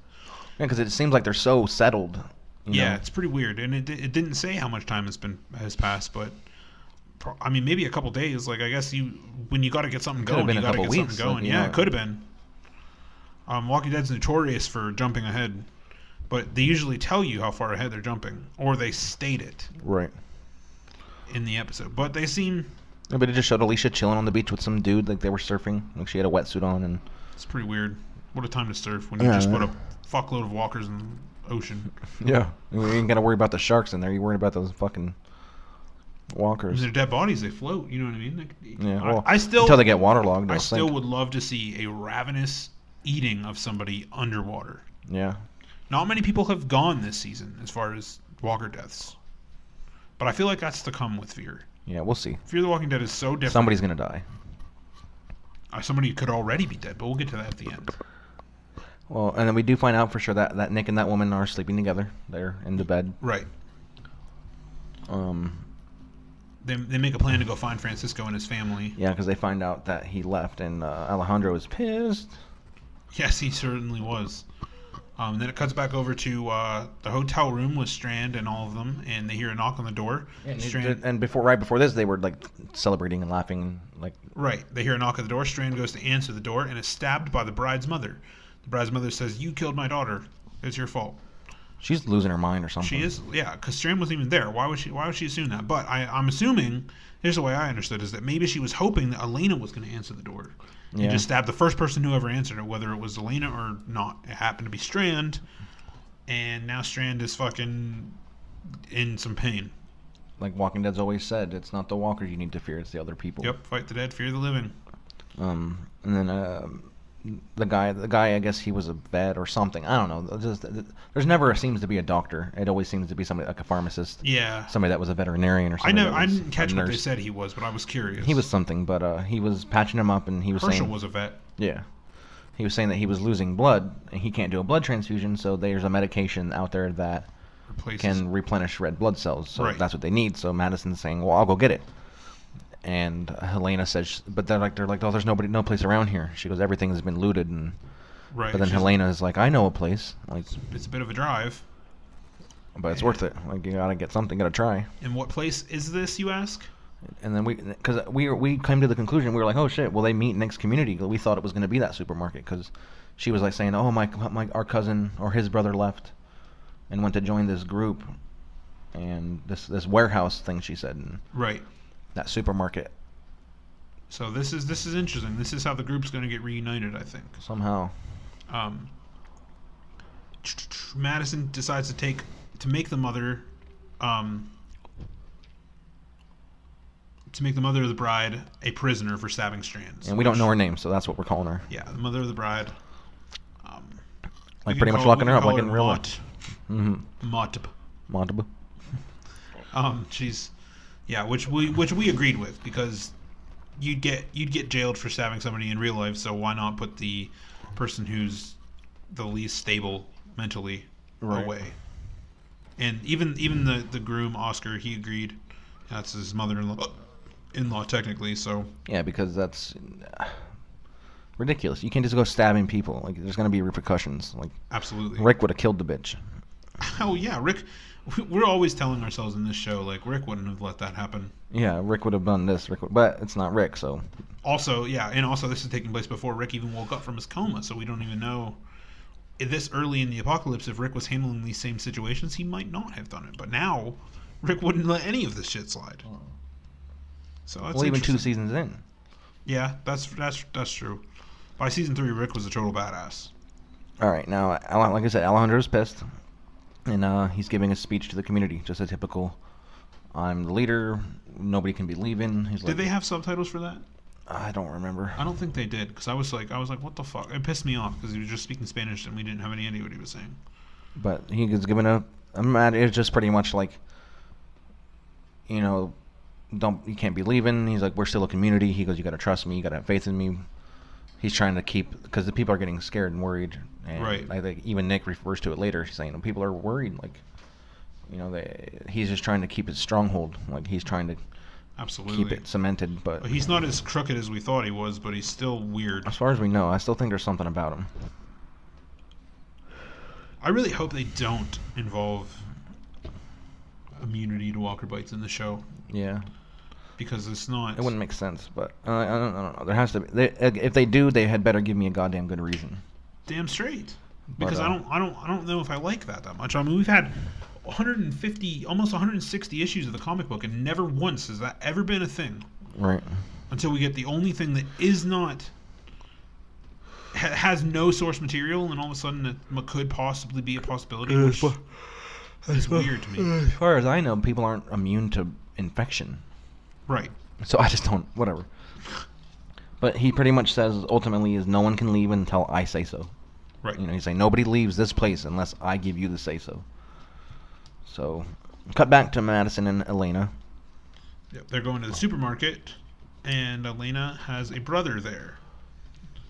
Which, this is what they decide they're going to go. So they go on this little drive. They're going to the same place, and they're going to trade that Nick and their community trade drugs with. Yeah, like they pull up to it, and it's exactly the same as when Nick and that woman pulled up when Nick first showed up and he stole that Twinkie thing. They've got a cooler full of fish and ice. They won't let Oscar enter the building, which seems peculiar. Like, yeah, it's like, oh, no, not you, just them, and he gives them that look, like, what are you gonna do about it? Like, yeah, it's pretty weird. Like I said, Rick would have not let that happen. He was like, fuck you. Yeah, Rick would have been in there. Yeah, he's like, Rick would have taken that place. Yeah, he's like, excuse me. He would have licked his lips. I fucked the camera, and then those people would have been dead. For sure. What? Now the brother comes up. He's the one that and they let him in, and then they're standing there. And she puts the cooler thing on the table. We didn't know what it was at this point, but the brother walks up and it's like, "What are you doing here? You shouldn't be here." And she goes, "Your brother misses you." And he's like, "What do you got?" And she goes, "Madison, we just need this on this sheet. That's all we need." Right. And he opens the thing up and he sees the fish and the ice, and he says, "The fish is good, but the ice is better. Can you get more?" Now I believe this will be issues for them later because for some reason they seemed very keen to having ice. Yeah, probably for wounds and right. And he said that she said that yes, all the ice you can ever want. Yeah, it's a hotel. I imagine they have ice maker. Yes, but it's only ran by that generator that they're running. Yeah. You know what I mean? So they have as much ice as they have gasoline in my eyes. Yeah, but where's the water? They still have running water? I guess. I don't really know. Maybe they're getting it from the ocean. They're boiling the salt out. Maybe. I have no idea. It's the only way I can see it happening. I doubt they have fresh water. Unless their plumbing system runs off electricity. Now I said he's very confident those drug cartel won't be able to get to them. Now we kind of skipped this, but this is Alejandro. Yes. Nick was talking to him. What if they come here? What if they come searching for the drugs? He goes, "Oh, they can't get here." He goes, with our terrain, with our location, and with our defenses, he goes, "There's no way." Okay. He seemed so very confident that they were safe at that place. Okay, I must have missed that. Yeah. Maddie and Elena can hear them interrogating Francisco. They don't know it's Francisco, but we do. And then they hear him mention a gringo, which is like an American, right. and she, of course, the first thing she thinks when she hears Gringo is, "Oh, And it they said has to be Nick." He had a ratty hair. Yeah. The Gringo with ratty hair, and she fucking busts in there just without any fucking discretion whatsoever. She could have got shot. She could It have. was stupid. She's an idiot. So they are talking about her son. She doesn't know for sure. She has a feeling, but we do know that they are. And Madison is like freaking out. She's like, "I need to know who are you talking about?" And that Francisco and his family are not. He's like, "Don't say anything." Right. Because he doesn't know that Madison. Now I did notice that during this whole thing, we didn't take any notes on this part, but during this whole thing, Alicia is helping Strand heal by keeping pressure on the wound so he doesn't bleed out or lose a lot of blood. And she has a conversation with him about Madison and her relationship and stuff like that. I just didn't care about that part. So and Strand kind of says something like, "Oh, don't let her not notice you," and all that stuff, because she's going to become obsessed with finding Nick. Right. So I don't think it really involves too much besides Alicia's character development, which who cares? Whatever. So I guess we're back to Ophelia. She's got some more flashbacks with her mother. I think she's at her mother's house. Nick is going to leave with some guy. Sorry. Nick was talking like he's a guy that's always up on top of one of the towers, the sniper towers. Okay, yeah. And he was talking to him about it. He goes, "We're gonna go do this tonight. We got to go rescue Francisco," because Nick is not about to let that And he's like, "Oh, you typical Americans. You always gotta help even if we don't want it." And he goes, "I just care." Yeah. And then this is where they say Strand is close to death. So this is right there. Yeah, like he was saying, like Strand is dying. Like he's really close because he was sweating so much and right. He needs to be hot, but. Then this is the point where the drug cartel comes up over the horizon and finds Nick's community. Yeah, Nick's like looking out on top of the building and like it's almost like he can see something. Like he's making it look like he can see something. Right. But then it shows you like looking through binoculars right at them. So. Oh yeah. So much for the theory for Alejandro. They can't find his fucking place. It's gonna be trouble next episode. So like I said, more back to Ophelia, more flashbacks with her mother. I think was she at her mother's house? Is that where she was at? I think so. I'm not sure. And They she didn't really had specify. like a flashback about them, and they talked about her father and things like that. So about love and stuff, because she had just been proposed to, and their parents didn't know yet. So I think she was trying to find a way to, because she would have to leave them. She was going to go live in Mexico or something or somewhere else. Right. Yeah. Oh yeah. And she was in the truck. She was just thinking about it. She had like that cross necklace and her rosary beads. Yeah. So Madison and them get back from the cartel grocery store, and it's pretty dark outside. Yeah, like it's like nighttime already. Like, and they turn on the generator, and this produces a really stupid thing on Madison's part. Yeah, she turned it on so the lights on the hotel would light up. Right. Because it's huge and you're gonna see it, and she goes, "Well, Nick's gonna see it," and like Alicia's like, "So the fuck is everybody else?" Like. Yeah, right. You're drawing attention to everybody in the nearby vicinity, and that's just bad news on everybody's part. I get to see Rick be like, "What are you doing?" Rick would have immediately. He'd have blown it up. What the fuck? Are you stupid? So Travis is then seen. Well, we didn't see it from. We saw the back of some guy's head, and he's looking at the hotel. And it was revealed to be Travis. Man, he has a gnarly beard. He's got a gnarly beard. So time must have passed a little bit, like. Yeah, a couple weeks at least. Yeah. And because I ain't growing a beard like that in 5 days. Yeah. But who knows? I can't remember how scruffy he was at first. I don't remember. Not that bad. It was like a thick beard though, like. But it's also worthy to mention that he seems to be alone. Yeah, it didn't seem like Chris was with him. Chris, yep. Where's new Carl? I wrote. So. Because the last time we saw them is they were at that farm, and Chris killed that old man that was trying to defend his land. So maybe Chris stayed behind. Maybe Travis was like, "Fuck," like. I have a sneaking suspicion, due to The Walking Dead's way of writing, that we won't see Chris for a while. I'm okay with that. I don't like him. Yeah, he sucks. But so yeah, maybe Travis is gonna go there. And this was episode what? This is episode 13. So we got 3 more episodes to the finale. So 4 total or 3 total? If this was 13, then there should be 3 more. 3 more. You said 3 more until the finale, so that would seem like there's 3 more and then there's the finale. Oh no. So yeah, 3 total. So 2 more and then the finale. Yes. So yeah, it's gonna be crazy. I mean, that's a couple weeks from now. That puts us to, let's see, 25th, 2nd, That'll put us to the 9th, October 9th. And then when does Walking Dead air? What's the date this year? Walking Dead will air 2 Sundays from that. The 23rd. The 23rd. I cannot wait. We have like a whole 2-week break in between. What a way to do it. Thank God they figured out a nice formula. Well, when they first were coming out with Fear the Walking Dead, we were hoping it would be like this. Yes, and I'm glad that it was. Because we were saying, I was like, well, man, they got to do it to where we pretty much have Walking Dead all the time. Yeah, there was maybe a whole month between Fear the Walking Dead mid-season finale and... I hate the breaks, man. Yeah, the breaks especially suck, in Walking Dead. It's so long. Because in Walking Dead, it's like from December to fucking February or some shit like that. Yeah, it's a long time. So long. Well, no, yeah, we got... Let's see. If it airs on the 23rd, that's 1, 2, 3, 4, 5, 6, 7, 8, 9, or 8. So December 11th. That's my birthday. So on my birthday will be the last episode of The Walking Dead for the year, and then it'll probably be back February sometime. 2 months. Ugh. Somewhere around Valentine's Day. Sometimes it's almost like that is longer. Probably February 12th. Or 19th, one or the other. Mm-hmm. And it's going to be ridiculous. But there's a lot of stuff happening. We're going to have we're going to have regular Walking Dead. It'll be over in December. All right, and then like literally the next podcast after that, we're going to be able to talk about Rogue One. So that'll be awesome. We're going to have a huge Star Wars episode again for that episode. And that'll be awesome. And then somewhere after that, well, the very next week after that is Christmas Day. Christmas Day is on Sunday. So somewhere in that week before the New Year's Eve, something like that, we're going to try to do our Happy Nerd Year Spectacular, which we're planning now. We'll keep you guys posted on that as things happen.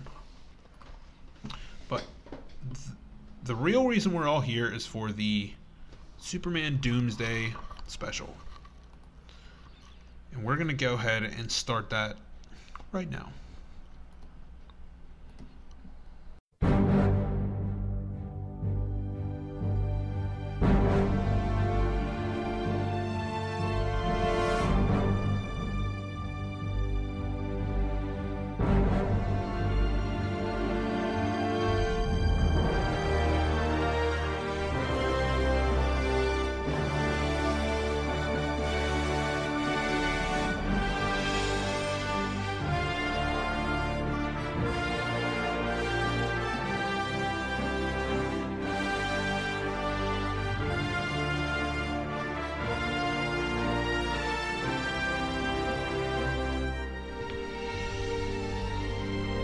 Alright, Superman Doomsday. The book is titled Death of Superman, actually. Yeah, Death of Superman. This would be a part with our... I guess we're not really calling them that anymore, but I was calling them like the Counterparts Versus, but this is like hardly even... Yeah, the book and the movie were so different. We'll discuss the book a little bit, but then we got good notes for the movie, and we'll tell you a little bit of things that are different, but we're not going to go into super detail about the book. Right. No. It's 7 issues in one book just put together. Now, it's really old. Here, let me see this real quick. I'll find out what year this stuff came out. Because it was such a thrill ride to read this book. I loved it. Now, we all know who Doomsday is. He's... From the new movie we saw, it's quite a different adaptation of who Doomsday is. Lex Luthor created him from Zod's body, blah, blah, blah. In this, he's a creature sent from Krypton. You know, it was in Jor-El's notes. So here's what it is. It says it was originally published in a single magazine form in Superman the Man of Steel number 17 through 19, Superman number 73 through 75, The Adventures of Superman 496, 497, Action Comics 683, 684, and Justice League of America 69. Copyright 1992, 1993. So I was 3 years old when these came out. Yes. And the artwork is old, but it's so good. Yeah, it's really, really interesting. Like, the dialogue is so weird, though, like, because, like, it is so old. Yeah. And I think, speaking of that real quick, I saw a thing and it said, Marvel Comics are so old that a stiff dick meant the same thing as being straight with me. Oh, yeah. And it showed Iron Man's like, it looks like you need a stiff dick from Iron Man. And then Captain America was like, maybe I do. Maybe. It was just weird. Interesting. But that was back when, like, gay meant happy. You know, like, things are so different. But we'll do a quick summary of the book, just like a little brief overview, and then we'll talk about the movie and then add some differences. The book starts off immediately with Doomsday trying to break out of his cage. Now, you see a lot about this when you hear about Doomsday, saying that he beat the Justice League with one arm. This is what you see. He's in this weird green costume, like he was in a prisoner. And he's like punching the cell, and you can see, like, the whole thing of Doomsday is that he gets stronger and he adapts to things. Because, it starts off like this. His horns are not out of his sleeve. Right. Every time he punches it, they get bigger. Yeah, bigger. His bones just come protruding out of his body. So, like, he's adapting. It's showing you how well he adapts. Like look how tiny they are here, and then look how fucking big they are there. Yeah. Just keeps going, and they're huge. But in the book, he just breaks out, and he just starts going on a rampage. He starts killing deer and birds, and... Now, like Lane said, that he beat the Justice League tied, with an arm tied behind him, but this isn't the Justice League that you think it is. This is like the B Squad Justice League. It's like Blue Beetle, Booster Gold, the Fire and Ice Girls, that red guy, Bloodwind. He's cool. Yeah, he's basically like Martian Manhunter. So he wasn't fighting Wonder Woman and the Flash and Aquaman and Cyborg. And there's Green Lantern Guy Gardner, but he's not a Lantern. He's just got the same powers as a Lantern. Yeah, this is... it's pretty weird. Yeah, it's hard to tell where this exactly takes place because Alexander Luthor's in it, but it's not the same Alexander Luthor from Crisis. He's got. It's hard to pinpoint this storyline. Now, I mean, I'm sure that you comic junkies out there who have been reading for years and years and years. You'll know exactly. Yeah, you'll know right where we're at. But we're so new to this whole genre. This is like it was definitely worth reading. It was really, absolutely. really cool. I recommend the graphic novel to anybody. They sell it at Walmart. You can buy it at any of your local bookstores, I imagine. Yep, and it comes with the movie. Yeah, and Blu-ray and DVD. Blu-ray and DVD in the back. So we read all of this. Lane actually has this issue, The Death of Superman. The last one. It's unopened, sealed up. Yeah, so that is pretty cool. And I'm wearing my Death of Superman shirt that I got from Lane. But, like I said, this issue starts off with him busting out and Doomsday, and he's wreaking havoc, and he eventually comes across the Justice League. Superman's like... There's like a subplot going on with these ground dwellers. They live down in the depths. The underlings or whatever they're called. And this little boy, he's like, oh, Superman has saved me so much. He's like, they have my mother. And it's weird. But Superman saves the day. He goes and beats up their machine that they were going to use to take over the surface. Typical mole people taking over the surface dwellers. But that was just a tiny little subplot. But then he's given like an interview on TV trying to reach out to the kids, I guess. And they were showing it in high schools. And Superman, during his interview, is when the Doomsday starts fighting against the Justice League. Like I said, the B-listers, I guess you could say. And so he comes across him. He's just beating the piss out of these people. Like they really don't stand a chance at all. We see Booster Gold, which Booster Gold is pretty cool. Like his powers are derived from his futuristic suit and stuff. And then there's a lot of, like, I never heard of Bloodwind. There's the Ice Woman, the Fire Woman, and then there's that Green Woman. The Blue Beetle's in it, but they get... Yeah, they're like the Fire and Ice Twins, but her power's like green. That was where my confusion came from. Remember when I talked to you about Green Lantern being yellow? It looks more yellow than it does green, but it's still green, sort of. Guy Gardner. Like his ring is yellow. Yeah. And when they have and she's got like green powers, so I was confused. But his power. She has some weird psychic ability of some sort. Yeah, it's pretty weird. But this artwork is incredible. It's absolutely. I mean, you can tell it's probably been recolored from the original. Yeah. But it's still beautiful. No, he just beats the piss out of everybody, like they're nothing, and they're like they make a comment even that he's faster than the Flash, and I'm like I don't know about all that. I don't know. It depends on which iteration of the Flash existed during this time, if it was Wally or if it was Barry. Cause even so. Yeah, regardless, I'm not saying that it's wrong, but that's just a ridiculous assumption. It is a pretty ridiculous assumption. So Superman shows up to fight, and it's like the way this battle goes in the book is like they fight a little bit, Doomsday takes off, starts running, and then they find him again, they battle a little bit more. Right. It was very. They just all get so fucked up in the process. I guess his ring is yellow. See right here. That's weird though. It doesn't make any sense. Crazy. He's not a Yellow Lantern, is he? No. No, because they said that he's. But I mean, it's not entirely yellow because if you look at Booster Gold's like. That's yellow. That's yellow. That's like it's like a weird green, yellow. I don't even know. It's pretty strange. That's what I was confused about when I asked you. I was like, why is he got a yellow ring? Like. We'll look up more about Guy Gardner. I don't know a lot about him. He's probably the Green Lantern that I know least about, to be honest. Alan Scott. I don't know much about him either. Yeah, he's from another universe. He's the original Green Lantern. Right. But he has a Green Lantern from a different. He had from a meteor instead of having it from. Which one is the JSA? I think that's him, Alan Scott. Alan maybe. Scott. There's a strong rumor out there that Alan Scott might appear in Legends of Tomorrow.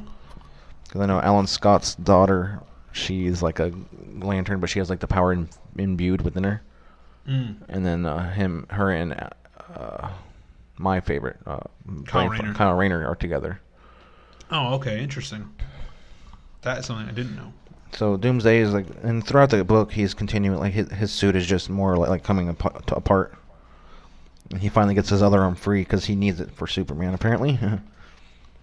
And then, pretty much the rest of the Justice League, these people get taken down, and it's just Superman and Doomsday.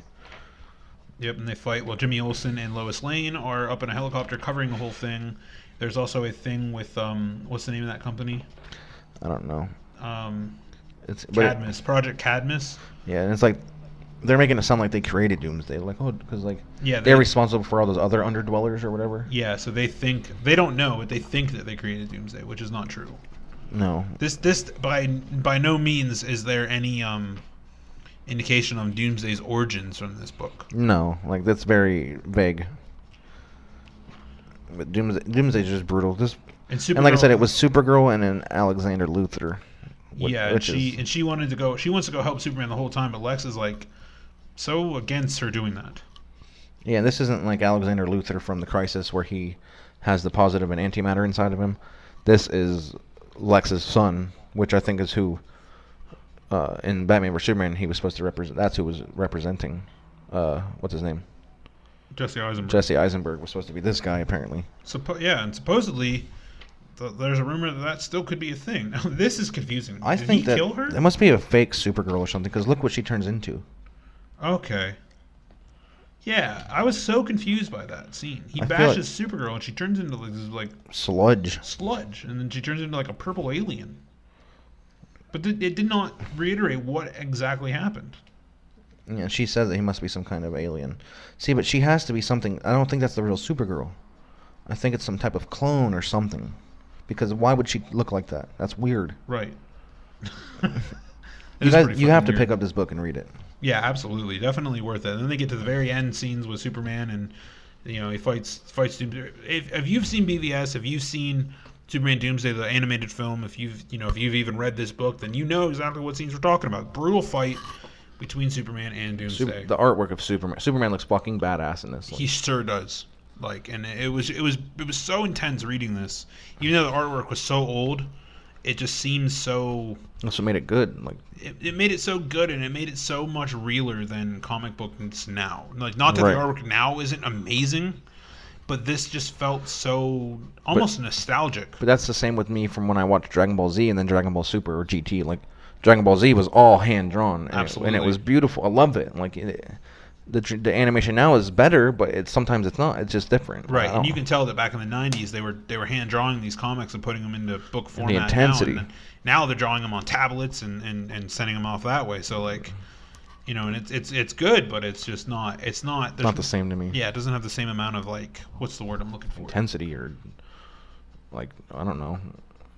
I don't know how to explain it. But yeah, it's almost like it's too cartoony now. Yeah.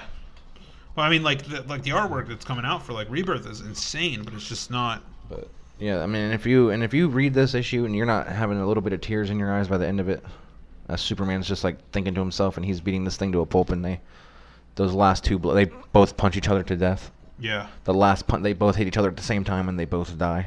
Right. Die with quotation marks. And that's another thing is that this book had thought bubbles. You know what I mean? I haven't seen thought bubbles in comics in a long time. I'm sure they still exist, but now they just have a little box that indicates which character is thinking out loud or thinking in their head. Yeah. And it just shows you their inner monologue as they're going. So that's interesting. So we're gonna. There's hardly any comparison to the movie. Very little, like. So I mean, the movie is split into basically two stories. Yeah, because like the whole death of Superman was like the first 15, 20 third minutes of the movie, if that, like Yeah. the first quarter of the movie, like. Not that it wasn't intense. It was super Oh, it was great. awesome. It was great, but But like, it happened so fast. like there was no other Justice Leaguers. The way they found Doomsday was different. Yep. You know, so we'll get to more of that. We have notes for it. Right. So the opening monologue was by Lex Luthor, not Alexander Luthor, just Lex, bald Yeah. Lex Luthor. This movie is very loosely based off the Death of Superman. Yeah, but graphic very novel. very strong words onto loosely. Yes.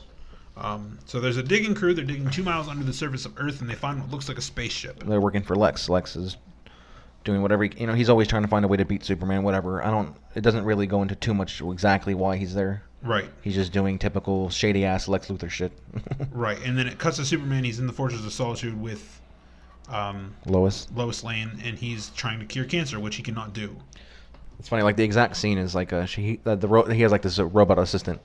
He walks up and he's like, "Have you cured cancer yet, Kal-El or whatever?" He goes, "It's like, man, I can create a dwarf star out of whatever alloy." He goes, "And I can do whatever with the black hole." And he was like saying all these ridiculous things that he can do, but he's like, "But I can't fucking cure cancer." Like, Right. it's just funny. So Supes is trying to cure. Oh yeah, I already said that. And then Lois Lane approaches him and says, "What does she say?" She's like in a towel, and then he goes, "You mean you need to dry off and or something?" He goes, Oh she yeah, goes, "What are she's you gonna complaining do?" about. She's complaining about being cold. Yeah. She goes, "What are you gonna do?" And he's like, "It's not about you need to warm up." He's like, "What are you gonna do? Use your heat vision on me?" And he goes like, "No, just X-ray vision." Playa. Total he's sexual pimping. innuendo. Now it's weird because it doesn't seem like Lois does not know that he's Clark Kent right now in Right. this movie. And the movie starts out kind of like with him saying as Clark Kent, like, "Oh, I'm going to Afghanistan," which is weird. You know, like I don't understand how can you be banging Superman and not realize that Clark Kent is Superman? Like, Right. now the typical person, like they say on Supergirl, like I love the way that James Olsen puts it in perspective. He goes, "It is just glasses, but nobody expects there to be a hero among their midst. Like, Right. they're not looking too hard at Clark Kent. Like, Right. you know, he very obviously is Superman, but people aren't looking. They're not thinking he is. Like, they're not looking at him to be Superman. Right. You know, it's Because not, he's so powerful and so. yeah, and he's just like they're. That's why, like with the meeting with her and Cat Grant, she's saying, she's gonna recognize him. She's like, she barely looks at you now. Like, you know, people don't look at you. Right. Absolutely. So like, See, those but parts of somebody Supergirl banging right. Superman, you'd think it'd be different. You know, like she knows Yeah. Superman. She knows his voice. Eyes That's to eye. the thing. Yeah. Like, how do you not know the same person? I think he that's on can top of change you things like that. moaning? Like he can make his voice deeper. Like I've said in multiple episodes, I've heard on graphic novels where he actually shrinks his body down, Right. which is crazy. That's That is so crazy. cool. But Talks about erections. no, I thought he said that. But we get back to the digging crew, and then we find out that they actually say it is a spaceship. They're like, oh, it's some type of spaceship. They're communicating with Lex, and they puncture the ship trying to dig it out. Right. And steam just starts issuing out. Like it's just fucking some crazy shit. And, Yep. And followed by an alien hologram transmission. That it's indiscernible what this alien is saying, but Lex seems to think that it's a warning of some sort. yeah, because I mean, like Lex is one of the smartest people in the DC universe, so Right. it's not a far stretch for him to be able to read the body. You know, the way the guy's acting. Like he might not have understood what he's saying, but he understands the sentiment. He knows how he would think.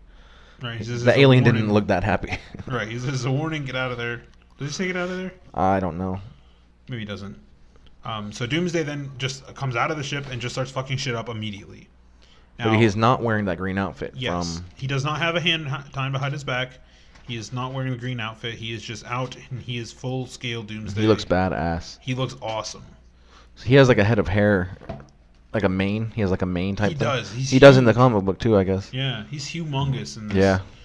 And he just immediately just starts killing everything he sees. See, he did kill that deer though. That happened in that too. Yeah, I saw that. Yeah.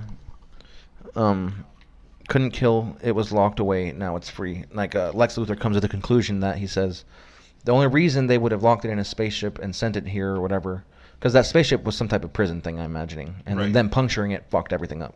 Right. And Lex was saying the only reason they would have done that is because they couldn't kill it. So whatever the hell they couldn't kill, they sent it here. Now they got to try to kill it. Like, Right. So... And it shows him he just come across a deer and he just kills the deer just to kill the deer. Just to kill it. Like he is just kills to kill. Simple as that. Like Right, and we already reiterated that this Doomsday... it's a lot like Kid Buu. Yeah? No, I think Kid Buu would rape the shit out of Doom. Oh, But absolutely. but regardless, he has that same mindset. He's just strictly killing. Like that's what makes him so dangerous. Is he just for no reason does not care. And it doesn't. They never even really say what his aim is. He just is doing it to do it, like just because that's. He doesn't what say he's, one he's word. Imbibed with that mindset to kill, just to kill. Yeah. And he looked dope. Super brutal. Yes, he did, and he was brutal as fuck. So brutal. I mean, like he's like breaking people's necks. Yep. And just like a lot of the deaths it was cool. Like it was like a step away from being a rated R film. I think. Like. Yeah, it was pretty damn close. Now. They come, I guess, when they were like, well, of course, Lex's people are investigating that ship, I imagine, and they come to the conclusion that this is a genetically engineered to be an ultimate machine. It must destroy all life forms. Who was the one talking about that? It was Lex's group, right? Yeah, I think so. They were saying that it was sent from.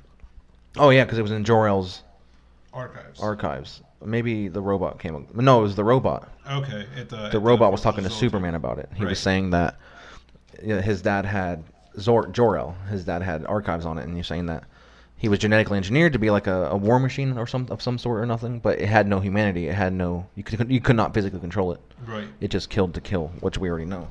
And now it's like he was saying it must destroy life form. It must. Like it has no choice. It has to. Which is dangerous. And it very quickly, well, I guess it was born in Metropolis. I guess if you were right outside Metropolis somewhere, and it makes its way back to the city, and the army, of course, is attacking, and it's failing miserably. Yeah, they always send armies after things. Like, they did it in Dragon Ball Z against Cell. They sent an army after him and didn't do a goddamn thing. Cell wiped him out.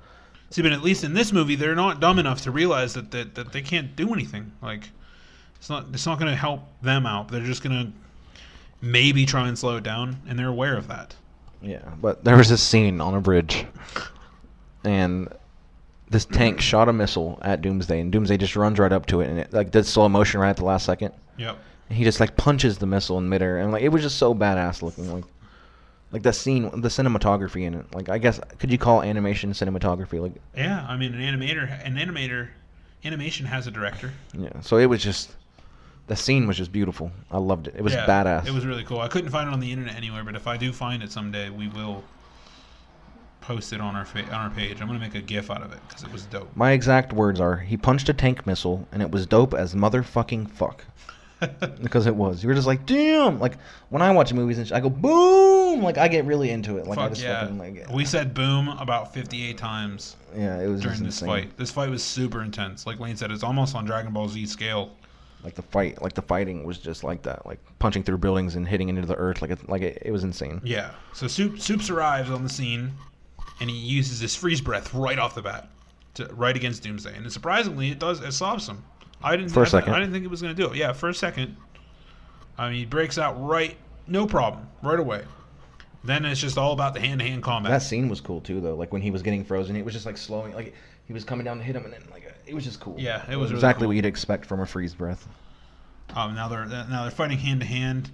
He's taking hits and dishing them out, beating the piss out of each other. Yeah, like Superman punches Doomsday, Doomsday punches Superman. It's just, and the animation is fantastic. Oh yeah, it was Blu-ray there's too. Just sound waves bursting out of their fists. It's destroying things left and right. They're fucking up Metropolis. Buildings, windows are busting out, and it's crazy.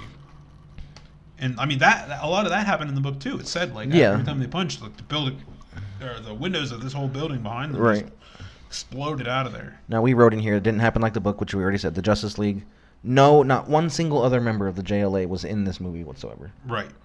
Which was weird, but now it gets to where Doomsday does seem to have the upper hand. He, just like in the book, he seemed to have the upper hand a couple times, punching Superman. And, Lois and Jimmy show up in helicopter to do their fucking thing because Lois has to be there. It doesn't matter what's happening. Except in this case, Lois was flying the helicopter and Jimmy was taking pictures.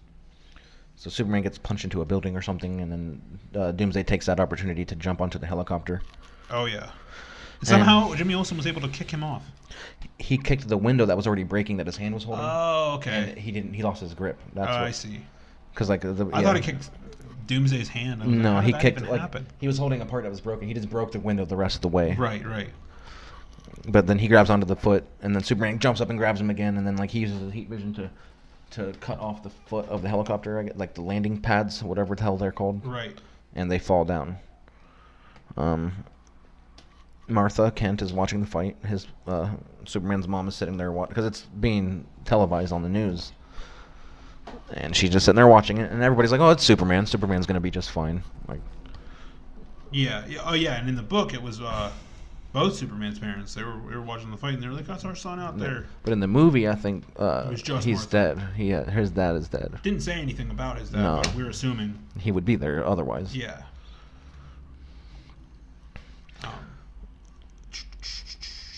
So Superman starts bleeding. Did you already say that?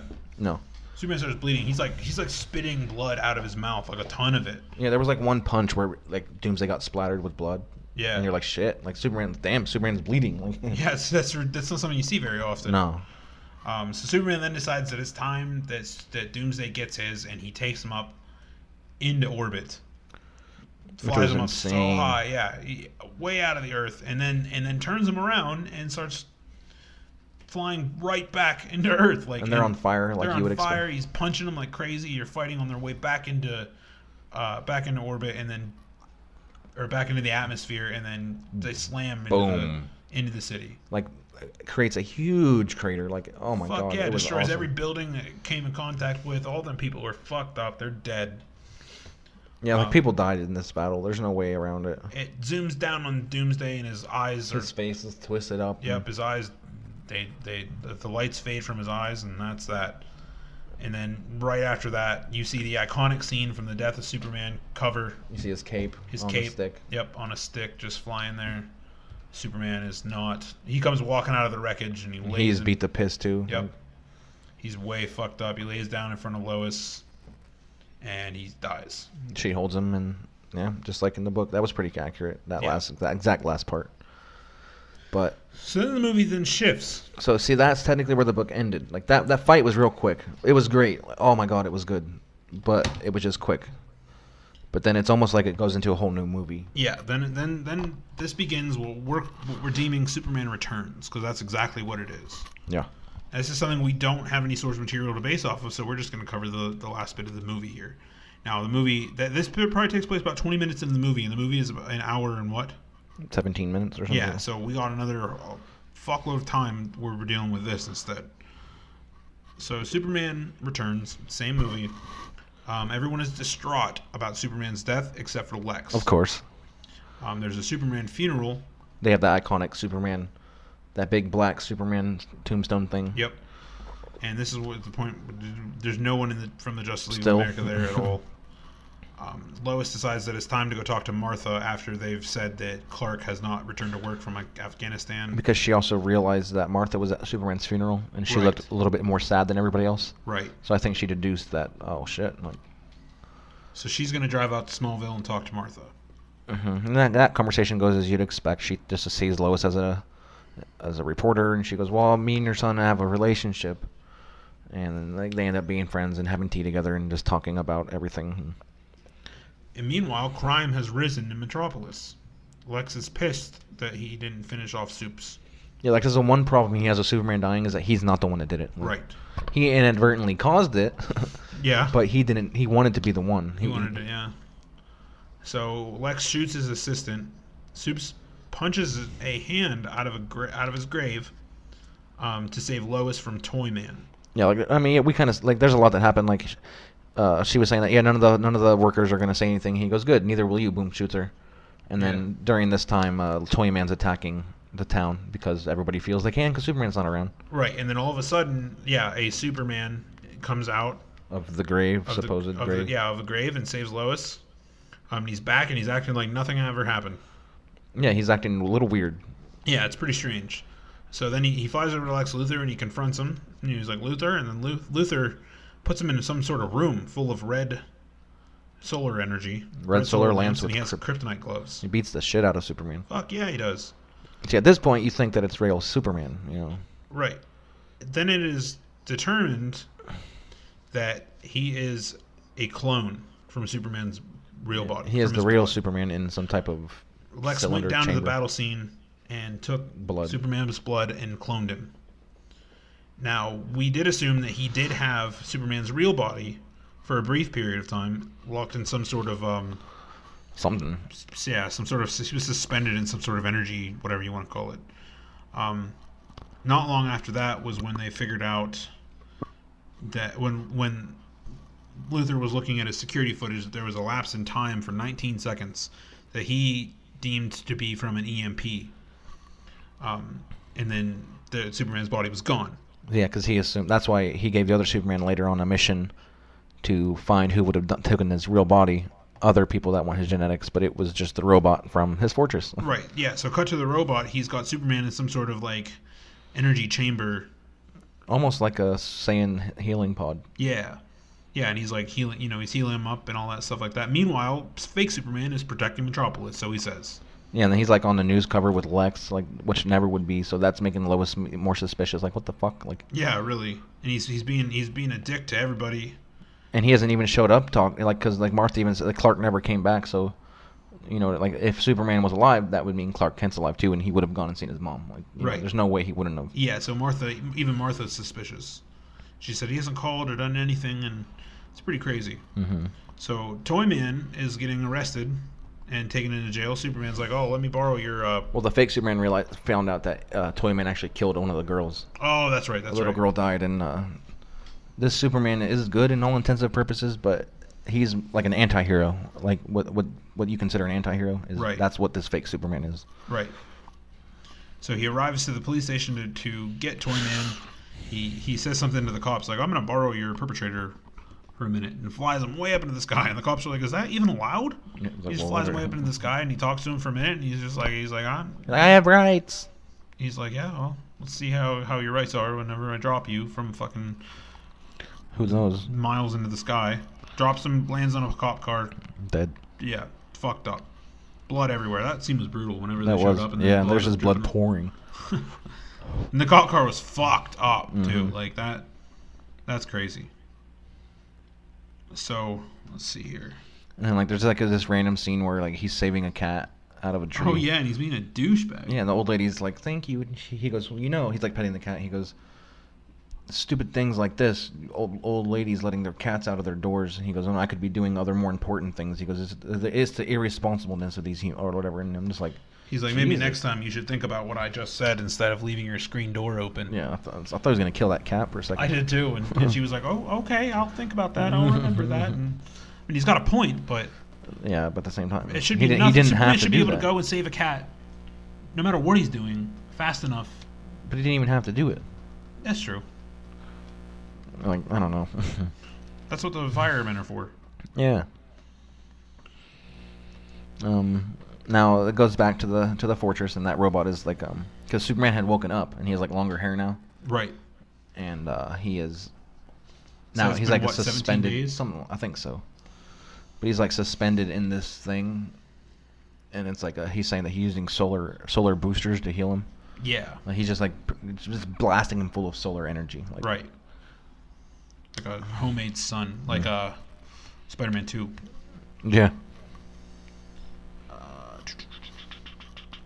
Yeah, so they're using the solar boosters to heal Superman. So the fake Superman goes into a salon, and he sits down in front of a mirror, and he does X-ray vision on his own head, and finds that there's a ball of lead inside his brain. His brain, which we later find out is a bomb. Well, it was it wasn't necessarily a bomb. It was just a lead kind of a bomb, but it just had kryptonite inside of it. Right. So he uses his heat vision to destroy it. I guess destroy it, but he took it out and then dropped it down the sink. Oh, did he? Yeah. Gave himself a little lobotomy. Yeah, it was weird. It was cool though. Could you imagine being able to do that? It was cool when he looked in the mirror and then X-rayed himself through the mirror. Wow, all the way through the center of his. That's crazy. That's something I've never seen Superman do before.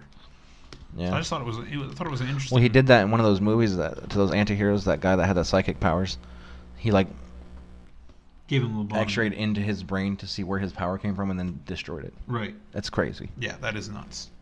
That's I forget what movie that's from. I can't remember the name of it, but that's an awesome movie too. That's the one where he lifts 100 quintillion, 250,000 quintillion, whatever it was. Yeah. We also said there was a scene where the cops tried to arrest Superman, but Superman like pretty much heat visions all their guns and they explode. Oh yeah. He's like, you can't arrest me, and he just walks away. So that's Superman for you. Fake soups. So he shows up to stop Lex, probably for personal gain. Well, Lex is trying to. Lois shows up to see Lex. Where are we at? Right here, right after the light bulb. I'm way ahead. You do that a lot. Lois shows up and she's like saying, "I just want to know what you know about Superman." She's acting very innocent, and right. She goes, "It's not for the record. I just got to know." And he goes, "Oh, you guys were romantically involved, huh?" And he tries putting the moves on Lois, and they kiss, but then she injects him with something. Oh yeah. Which is her conniving ass. But fair enough. Yeah. Knocks him out, and they go and they discover a bunch of Superman clones. A bunch, like a lot. Like there was like almost full size body clones or baby clones. He was making an army of Supermen. Now, I believe I'm correct on this. I'm 90%. During the death of Superman, he was making these clones, and at this point, the fake Superman shows up and destroys them all. Yes. But there's super boys in the show event later. Okay. Or in the comics at some point, but that I believe that's one that survived.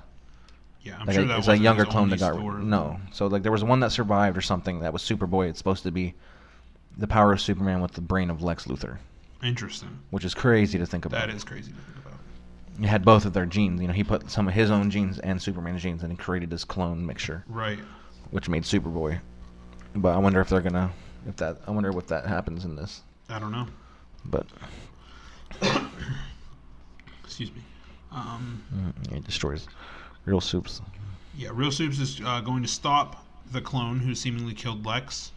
Lex tried to run into his room again, like that Superman would just be stupid enough to walk into that room again. Like, right. How stupid. Like, I couldn't, so for being the smartest man on the planet, that was so stupid to assume that Superman would just, oh sure, I'll walk into this room that you just beat the piss out of me in. Like, yeah. Yeah, and he goes, and it's just dumb. Then he like closes the door. Yep, he closes it, and then he's just like, I'm just going to remove this room from this building. It's like a panic room type thing. Just yeah, and he just throws it up into he takes it up into the sky and just throws it down into the city through buildings, destroying a couple buildings in the process. Well, you got to give to the engineers that room held true. Lex didn't die. Yeah, that's for sure. So the robot back at the Fortress of Solitude gives Superman a kryptonite gun to even the playing field because Superman's only operating at 67%. Mm-hmm. So he's at about 2/3 of his actual strength but he's like, oh, it's gonna have to do because like I can't. What am I supposed to do? Wait, like the Superman is wreaking havoc. Like, again, they bring the military to fight the Superman, and they're like scared. Like, how are we supposed to stop Superman? Like, right? They're like, we can't do it. There's nothing we can do. And then Superman starts destroying tanks, and just destroying everything. People die. He killed people. That military, he killed them. Oh yeah, he fucked them up. So like Lane said, first he had to fight Doomsday, then he has to fight himself. So it's like two of the most powerful people you've ever had to fight in the same movie. Like. Right.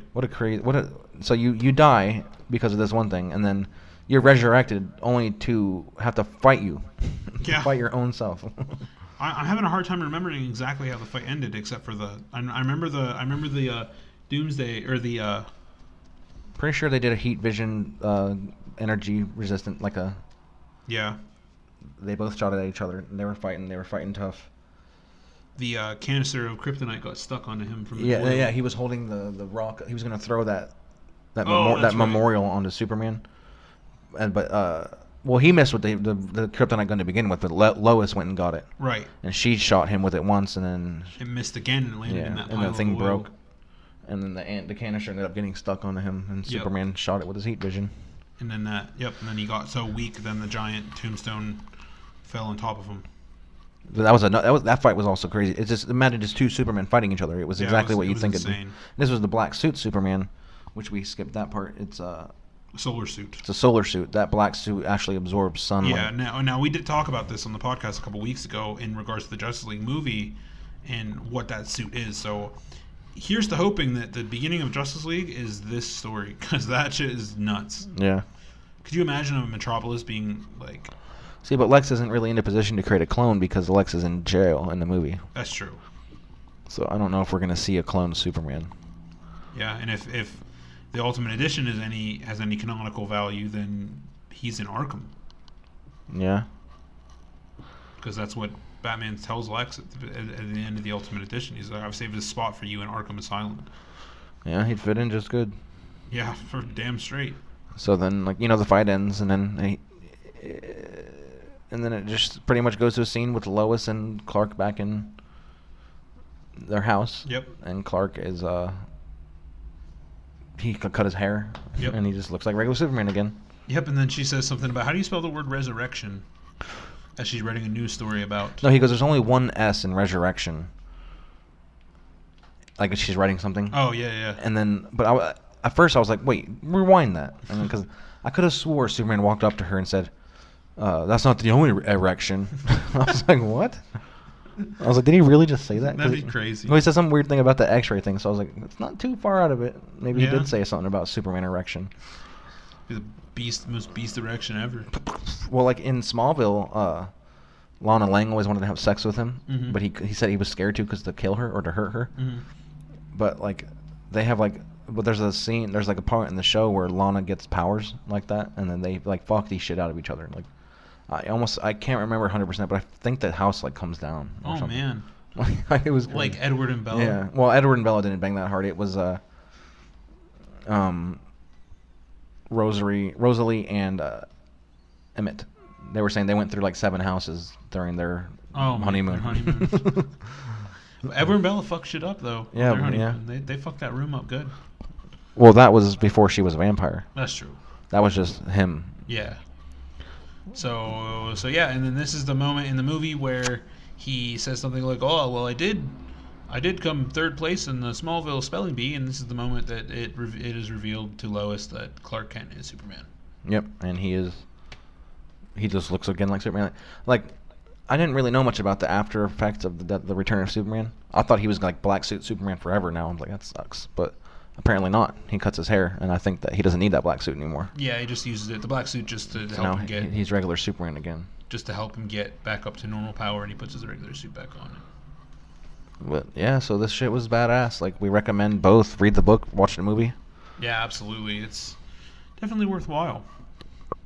So let's see. All right. Well, we have just a little bit of time. We're going to watch those 2 episodes of the Pokemon. Oh yeah, Pokemon Generations. We're gonna watch it live and just comment live as we're watching it. Yep. So we're gonna.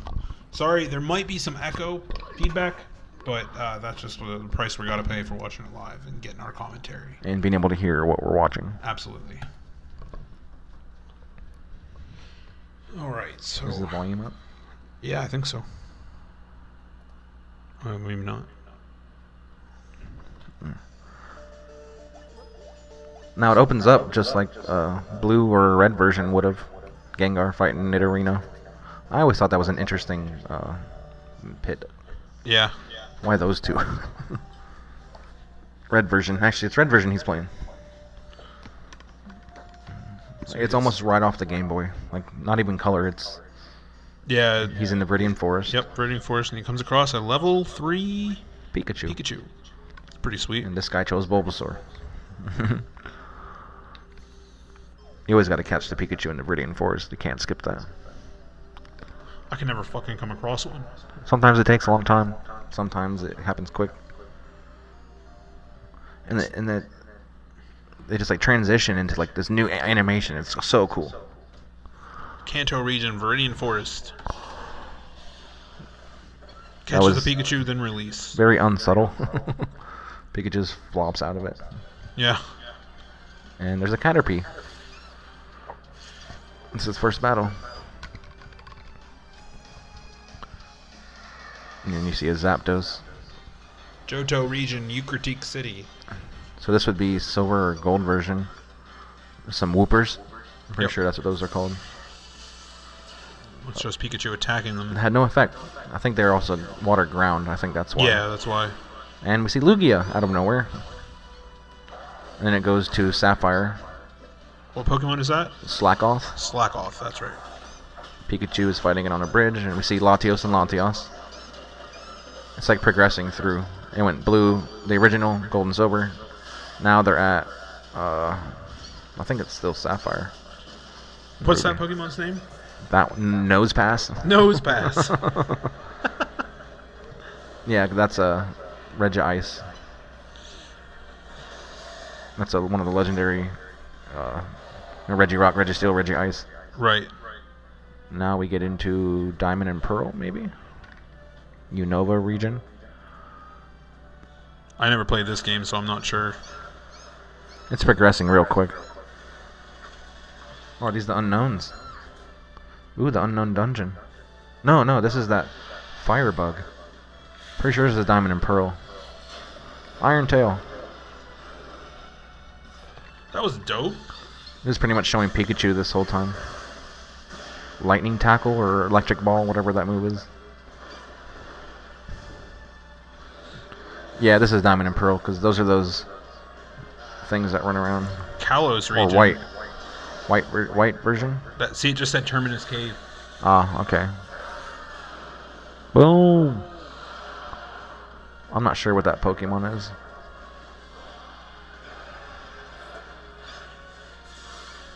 $4,557,697 views. Well. Like, this first episode just seems like an intro. Yeah, more or less. This has to be from the one with the Pokemon, the one you played. Not what was after White and White 2?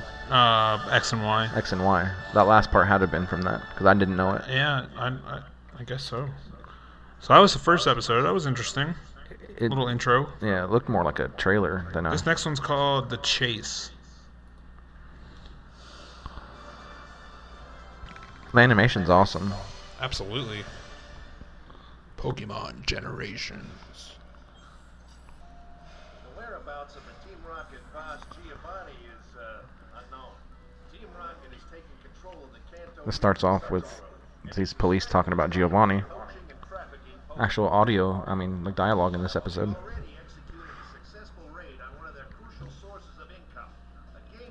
The Game Corner. Yep. They also succeeded in freeing all the Pokemon they were holding captive. According to our sources, they also attempted to take over the Silph Company as well.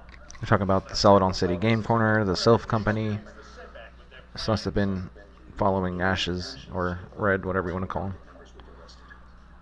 Unfortunately, even his men were not told what Giovanni's next move would be after his failed attempt. Some Team Rocket interrogation. Very loyal to Giovanni. But even if they knew, they wouldn't share that with us willingly.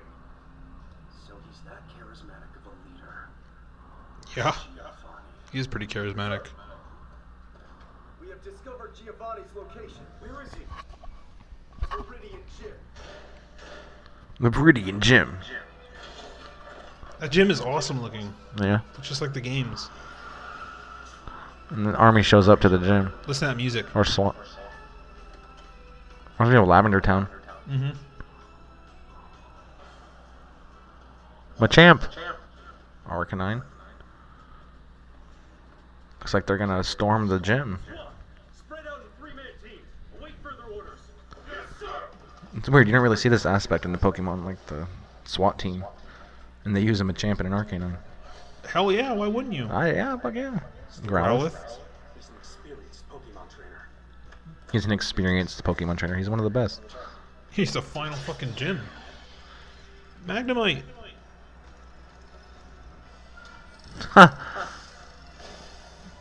Apparently Magnemite can overrun any security system because he's a magnet. It makes sense. Go find him. Yes, sir. Yes, sir. This is interesting. And the champ's just busting walls down. Like my gym.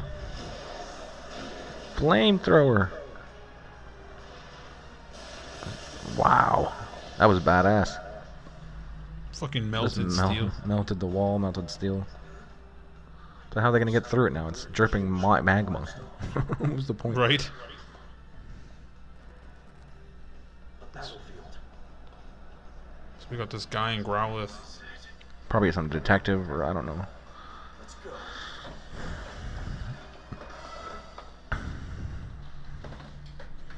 And there's just a big gym battlefield. It looks just like it did from Pokemon Origins on Hulu. Yeah.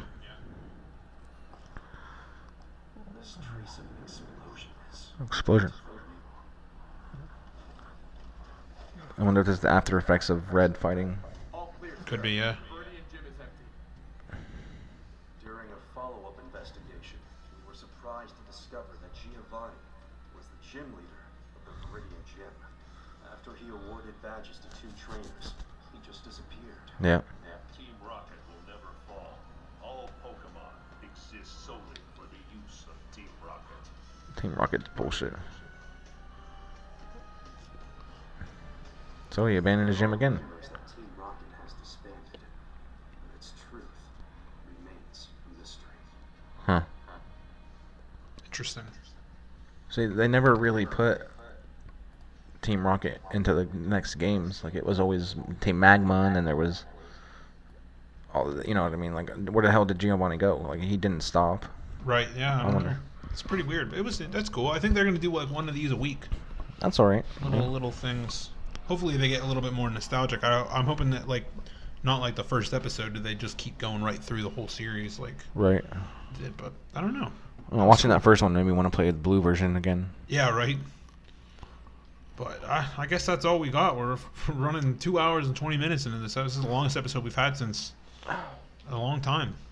But yeah, so I mean, that's what happens when you have Monday prep and Tuesday podcast. That's very right.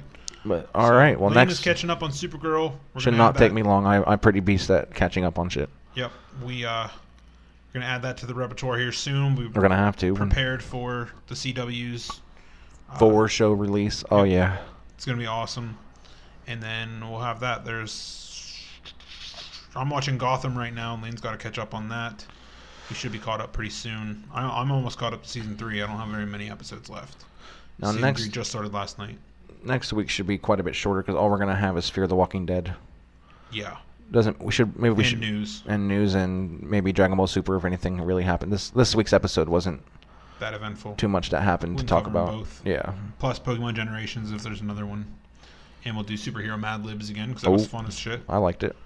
And yeah, that'll conclude this episode of Nerd Talkalypse. So thanks guys for listening. Any new listeners out there that we've been getting attention from on Twitter, thank you very much. Yeah, spread the word if you like us. Like, we're doing our best to bring you better quality, just awesome shit. And as soon as Flash, Arrow, and that stuff, man, it's gonna be insane. Yeah. We'll bring it up next week because we'll have a lot more time to talk about it. But we have a couple ideas of how we're gonna operate the show in the future, and we're hoping we get some feedback from some people about it. But and possibly a show on YouTube and all that stuff. So we're getting there. We'll just figure it all out. But thanks for listening, guys. Have a nice day. We at Nerd Talkalypse Podcast assume no claim in the sounds, references, music, and graphics and are not affiliated or endorsed by any companies involved, such as Disney, Lucasfilm, Marvel, DC Comics, Warner Brothers, Sony, ComicBook.com, or any of their affiliates. Nerd Talkalypse is a non-profit generating podcast made for entertainment purposes. We can be found on social media at Facebook.com/NerdTalkalypse and on Twitter at Nerd Talkalypse. You can also email us, nerdtalkalypse@gmail.com. We really appreciate you listening. Please subscribe to us at any of the following servers: iTunes, Stitcher, Satchel, Player FM, and TuneIn Radio. We're also on Facebook every Monday for a live viewing of the show. Please, if you enjoy the show, let us know via email or review on iTunes. If you'd like to be a guest, either in person or via Skype, please send us an email. If there's any subject matter you wish us to discuss, please let us know. We will do all the necessary research to bring you that specific content, either in our next episode or a special of your very own. Thank you again for listening to Nerd Talkalypse Podcast.